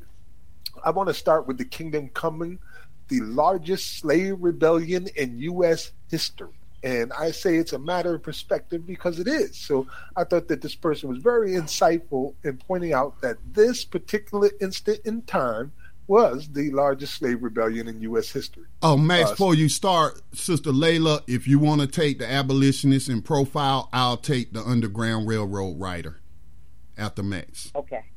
Perfect. All right. It starts out, this was written March 29, 2012, and it says, over at Present in the Past, Michael Lynch recently posted a provocative question and accompanying video about slave revolts. It got the wheels in my head turning. It also helped that Monday night was my first lecture scheduled on my course syllabus to dig into the political war. My mind's been swimming with concepts of violence and resistance, freedom and slavery. So what was the largest slave rebellion in U.S. history? That requires a key definition. What is a slave rebellion? Toussaint Louverture and his fellow revolutionaries in the St. Dominique Rebellion, one of the first truly successful slave revolutions in world history, certainly throw light on one necessary ingredient: blood. The Haitian Revolution's iteration of slave rebellion was truly violent work, undertaken by one race of men against another race in response to their subjugation in spite of the master class espousing the tenets of freedom. For Toussaint Louverture, that master race were the French. Violence was the first national language of Haiti. Prosser's slave Gabriel planned his revolution at the turn of the 19th century amid the growing state capital at Richmond. Likewise, chose violence as his language. But Gabriel more than likely had fewer than 30 allies. On Bastille Day, 1822, Denmark Vesey planned to rise up with a few more than 100 slaves to strike Charleston, South Carolina. The plan leaked and it went nowhere. Just shy of a decade later, down the road in Southampton County, Nat Turner likewise echoed the idea of violence in service of freedom.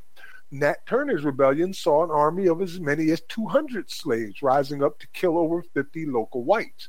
The LearnLiberty.org link Michael posted on his blog points to the Black Seminole Revolt, claiming that John Horse and his fellows led the largest slave revolt in U.S. history, but I'm not so sure that's true. The largest slave revolt in U.S. history involved nearly 5,000 slaves from Alabama rising up to strike a blow against their masters. Over 5,000 more joined in from South Carolina. Mississippi saw 17,000 black folks seize arms and draw a bead on the master class. Nearly 25,000 men from Louisiana joined the fight to secure freedom. All told, nearly 100,000 black men from across the South rose up in this slave rebellion, carried guns, and killed those who would see them manacled and sold to the highest bidder. With them were nearly 80,000 black allies from the North, joining the fight alongside their enslaved brethren. This mass of men in open and hostile rebellion against the government and economic system which would see them reduced to chattel blows any other slave rebellion out of the water in a test of scale. Never since the world began was a better chance offered to a long enslaved and oppressed people. The opportunity is given to be men. With one courageous resolution, we may blot out the handwriting of ages against us. The American Civil War could be seen after the Emancipation Proclamation offered black men throughout the United States the opportunity to be received into the armed service of the United States as the greatest slave rebellion in U.S. history. Much like the wildest dreams of John Brown, Nat Turner, or Gabriel Prosser, black men were now marching across the South, physically destroying the institution with every bullet they fired and forward step they took. They were grasping manhood, proving their mettle, and speaking a language of rebellion. Frederick Douglass quotes, "The hour has arrived, and your place is in the Union Army. Remember that the musket, the United States musket with its bayonet of steel, is better than all mere parchments, guarantees of liberty. In your hands, that musket means liberty." What happens when we, for a moment, think of the Civil War as the largest American slave rebellion? It is a familiar, simple game of language. I will admit, these games, though, are instructive. They throw a new perspective into the war, forcing us to see the war through fundamentally different eyes and from radically different perspectives. Was that thrilling emotion felt by a USCT soldier donning his uniform and firing his gun for the first time really all that different than the emotion felt as Nat Turner's men swung axes against their masters' skulls? Both times, men were simply responding to a violent system with the only language that system would understand: violence. And tonight here on New Abolitionist Radio, we remember the American Civil War as the largest slave rebellion in U.S. history. Salute to them brothers and sisters, because let's not forget our sisters' role in the Civil War, particularly famed abolitionist Harriet Tubman, who actually led U.S. soldiers on a raid of a plantation and freed about 700 people. And it is well documented that she worked as a spy for the Union Army. But I agree with that assessment. And also, while I do acknowledge and appreciative of the white abolitionist comrades of the period, because John Brown's sons also fought in the Civil War, but let's promote the true narrative that these people basically freed themselves while saving the Union as well. Shout out to the author, John Rudy. Yes, that was great. It also kind of saddens me that after all that fighting and everything we did, that after Reconstruction, that the Union basically turned their backs on Southern blacks. They went back to what was familiar with them and allowed convict lease system. They had some of their own and other forms of slavery on steroids in some instances to occur. It really makes us know that we really don't have many allies as black people, and that's sad. But right. Thank you. Well, next on our list. I'm doing the abolitionist profile, aren't I? Yes, ma'am. I believe so. Okay, we're talking about Topper Bernie. Yes. Still anti-slavery advocate, ancestor of Topper Bernie, included in PBS abolitionist profile. James G. Bernie, great-great-grandfather of Huntsville Board of Education member Topper Bernie, was an early anti-slavery advocate.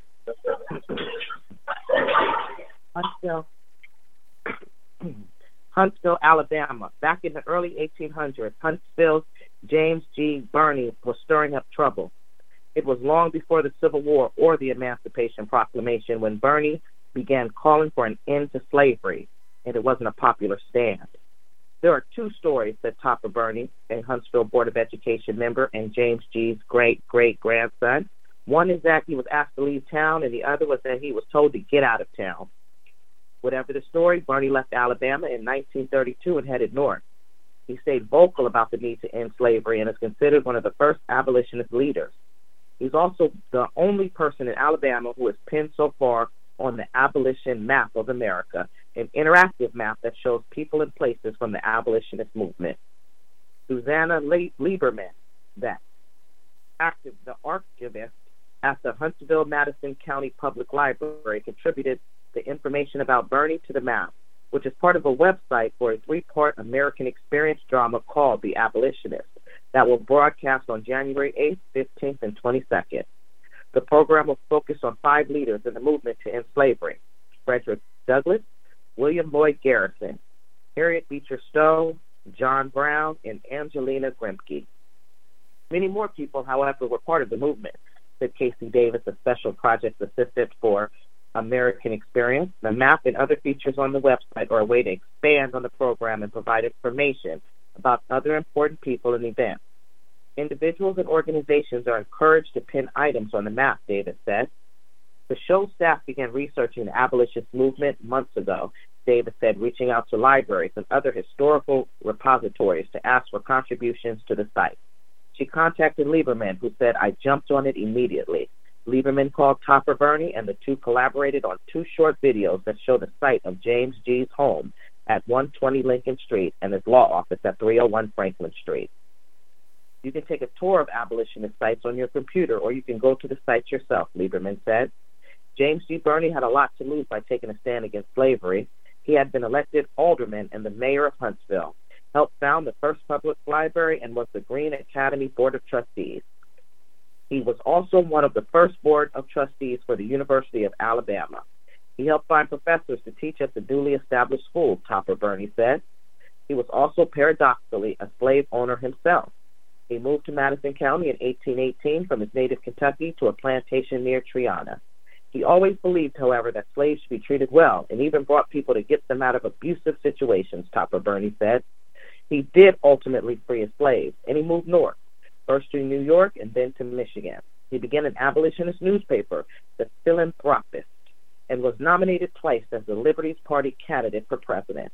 While still in Alabama, he was well known for defending freed slaves and being an advocate for the Cherokee.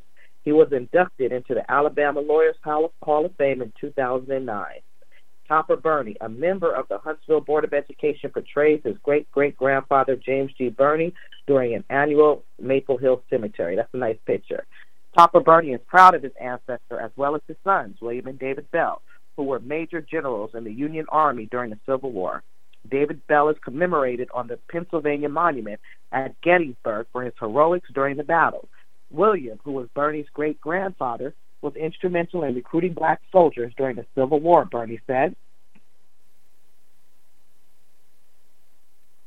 I think the Huntsville City Fathers are now and always have been progressive, she said. One of the things I constantly see is these amazing city leaders who always seem to be ahead of the game nationally. They always seem to be looking to the next thing, and that's still true today. I'm interested in this part of Alabama now. Thank you, Max and Scotty. I love it. Word. It's amazing that he is the only abolitionist listed for the entire state of Alabama. Alabama was a very dangerous place to be during the antebellum period, and particularly during the fugitive slave laws. From Ohio, people had to go from Ohio to Alabama and rescue people to bring them back to Ohio on a regular basis, and that was the family of John Brown that had done that.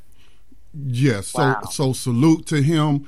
And as I've stated before in the past, we just don't know all the names who contributed to the abolitionist movement during that period. And it is great whenever I can learn about a new person. So thank you for digging that one up, Max, because at times we were doing the same ones, because we've been on 5 years. So at times we had to do the same one more than once. So it's always great when we can find a new one. So much appreciative. Indeed. All right. So let's get to our last segment before we wrap up. And we are going to talk about our Underground Railroad writer of the 21st century, Mr. Anthony Ray Hinton.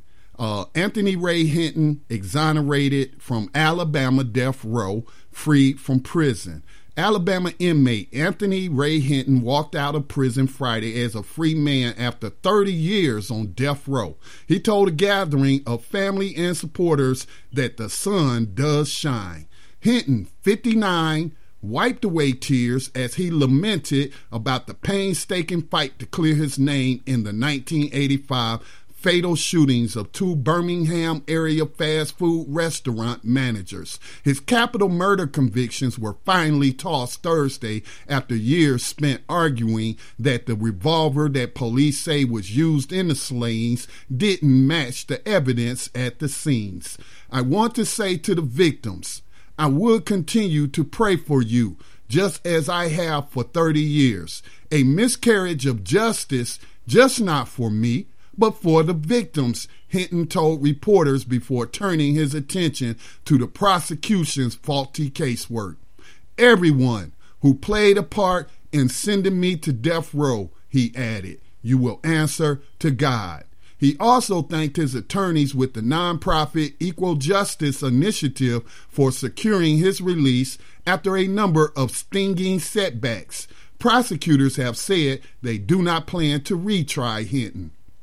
His attorney, Brian Stevenson, said a combination of racial biases against Hinton, who is black, and his impoverished background worked against him in getting his conviction overturned sooner. This is a very, very happy day, Stevenson said.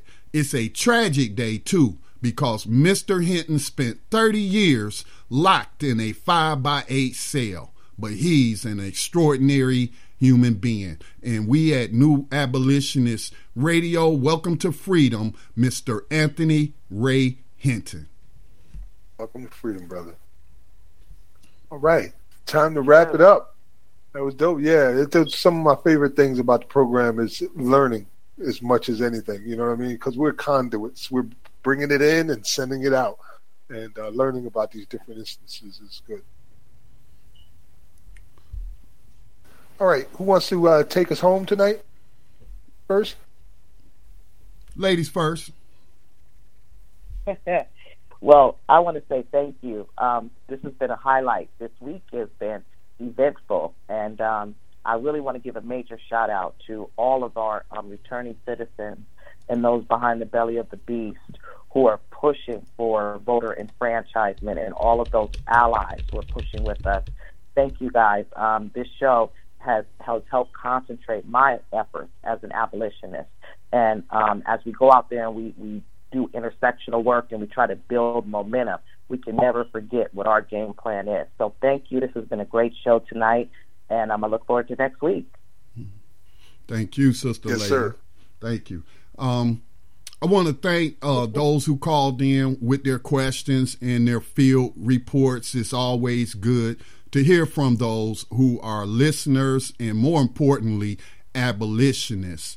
I just want to go back to earlier in the program, and Sister Layla just kind of hit upon it with her final comments, but that 15th Amendment, I got that eureka. I found it feeling the same as when I found out that the 13th Amendment did not abolish slavery. It was like my eyes just got wide open after reading the supreme law of the United States of America Incorporated. So let me read for you again the 15th Amendment of the Constitution. The right of citizens of the United States to vote shall not be denied or abridged by the United States or by any state on account of race, color, or most importantly, in terms of abolitionism, or previous condition of servitude. You know, at times, like when we did our America is Ferguson series, and we identified what we deduced to be RICO violations in that Ferguson report. Although the report itself just said federal laws were violated, myself, Max, and Yohanan, you know, as we do on this program, molded over, think tanked it, and we was like, you know what? America is Ferguson, and these are RICO violations. And then maybe half a year later, we hear about an organization charging a bail bond, suing a bail bonds company in the civil courts under RICO and put them out of business. I think that if those who work in that field of law will arm themselves with the 15th Amendment, I do believe that they will be able to restore the voting rights of all the victims of slavery in this USA. Thank you, Max. Thank you, Layla. And thank you to the callers and everyone who is an abolitionist in this modern period of slavery and human trafficking. Yes, sir. Indeed, man. I echo your sentiments and say thank you to everyone and all our listeners that continue to support us in our endeavors to bring these things to light. I'm going to end it with a quick poem. It's a quintain. It says, "We demanded change and they gave us bitcoins. We demanded justice and they took time. We demanded freedom and they stole liberties. We demanded equality and got marginalized. We demanded peace and it caused war." This has been another episode of New Abolitionist Radio. Remember, abolition is a reason for a revolution, so we can finally know peace. Peace. Rise up, rise up, rise up, rise up, rise up, rise up, rise up, rise up, rise up, rise up. Showtime. Just lift your eyes up, let your wise rise up. See the signs of the times. If it's time, rise up, rise up. When death and hell dwell among all God's people, when those we chose and trusted have become completely corrupted and inherently evil, when the feast that feeds you starves our father's children, when snuff, porn, and pedo forms begin to get top billing, rise up. When famine claims millions, when justice gives blind eyes to billions, when the Lord's anger is no longer feared, if his protection is gone and your enemies are near, if you've seen the seas spill over and the mountains shake, break, and fall, if the moon ever turns blood red and you can't see the sun at all, rise up. No matter if the prize is high in the sky.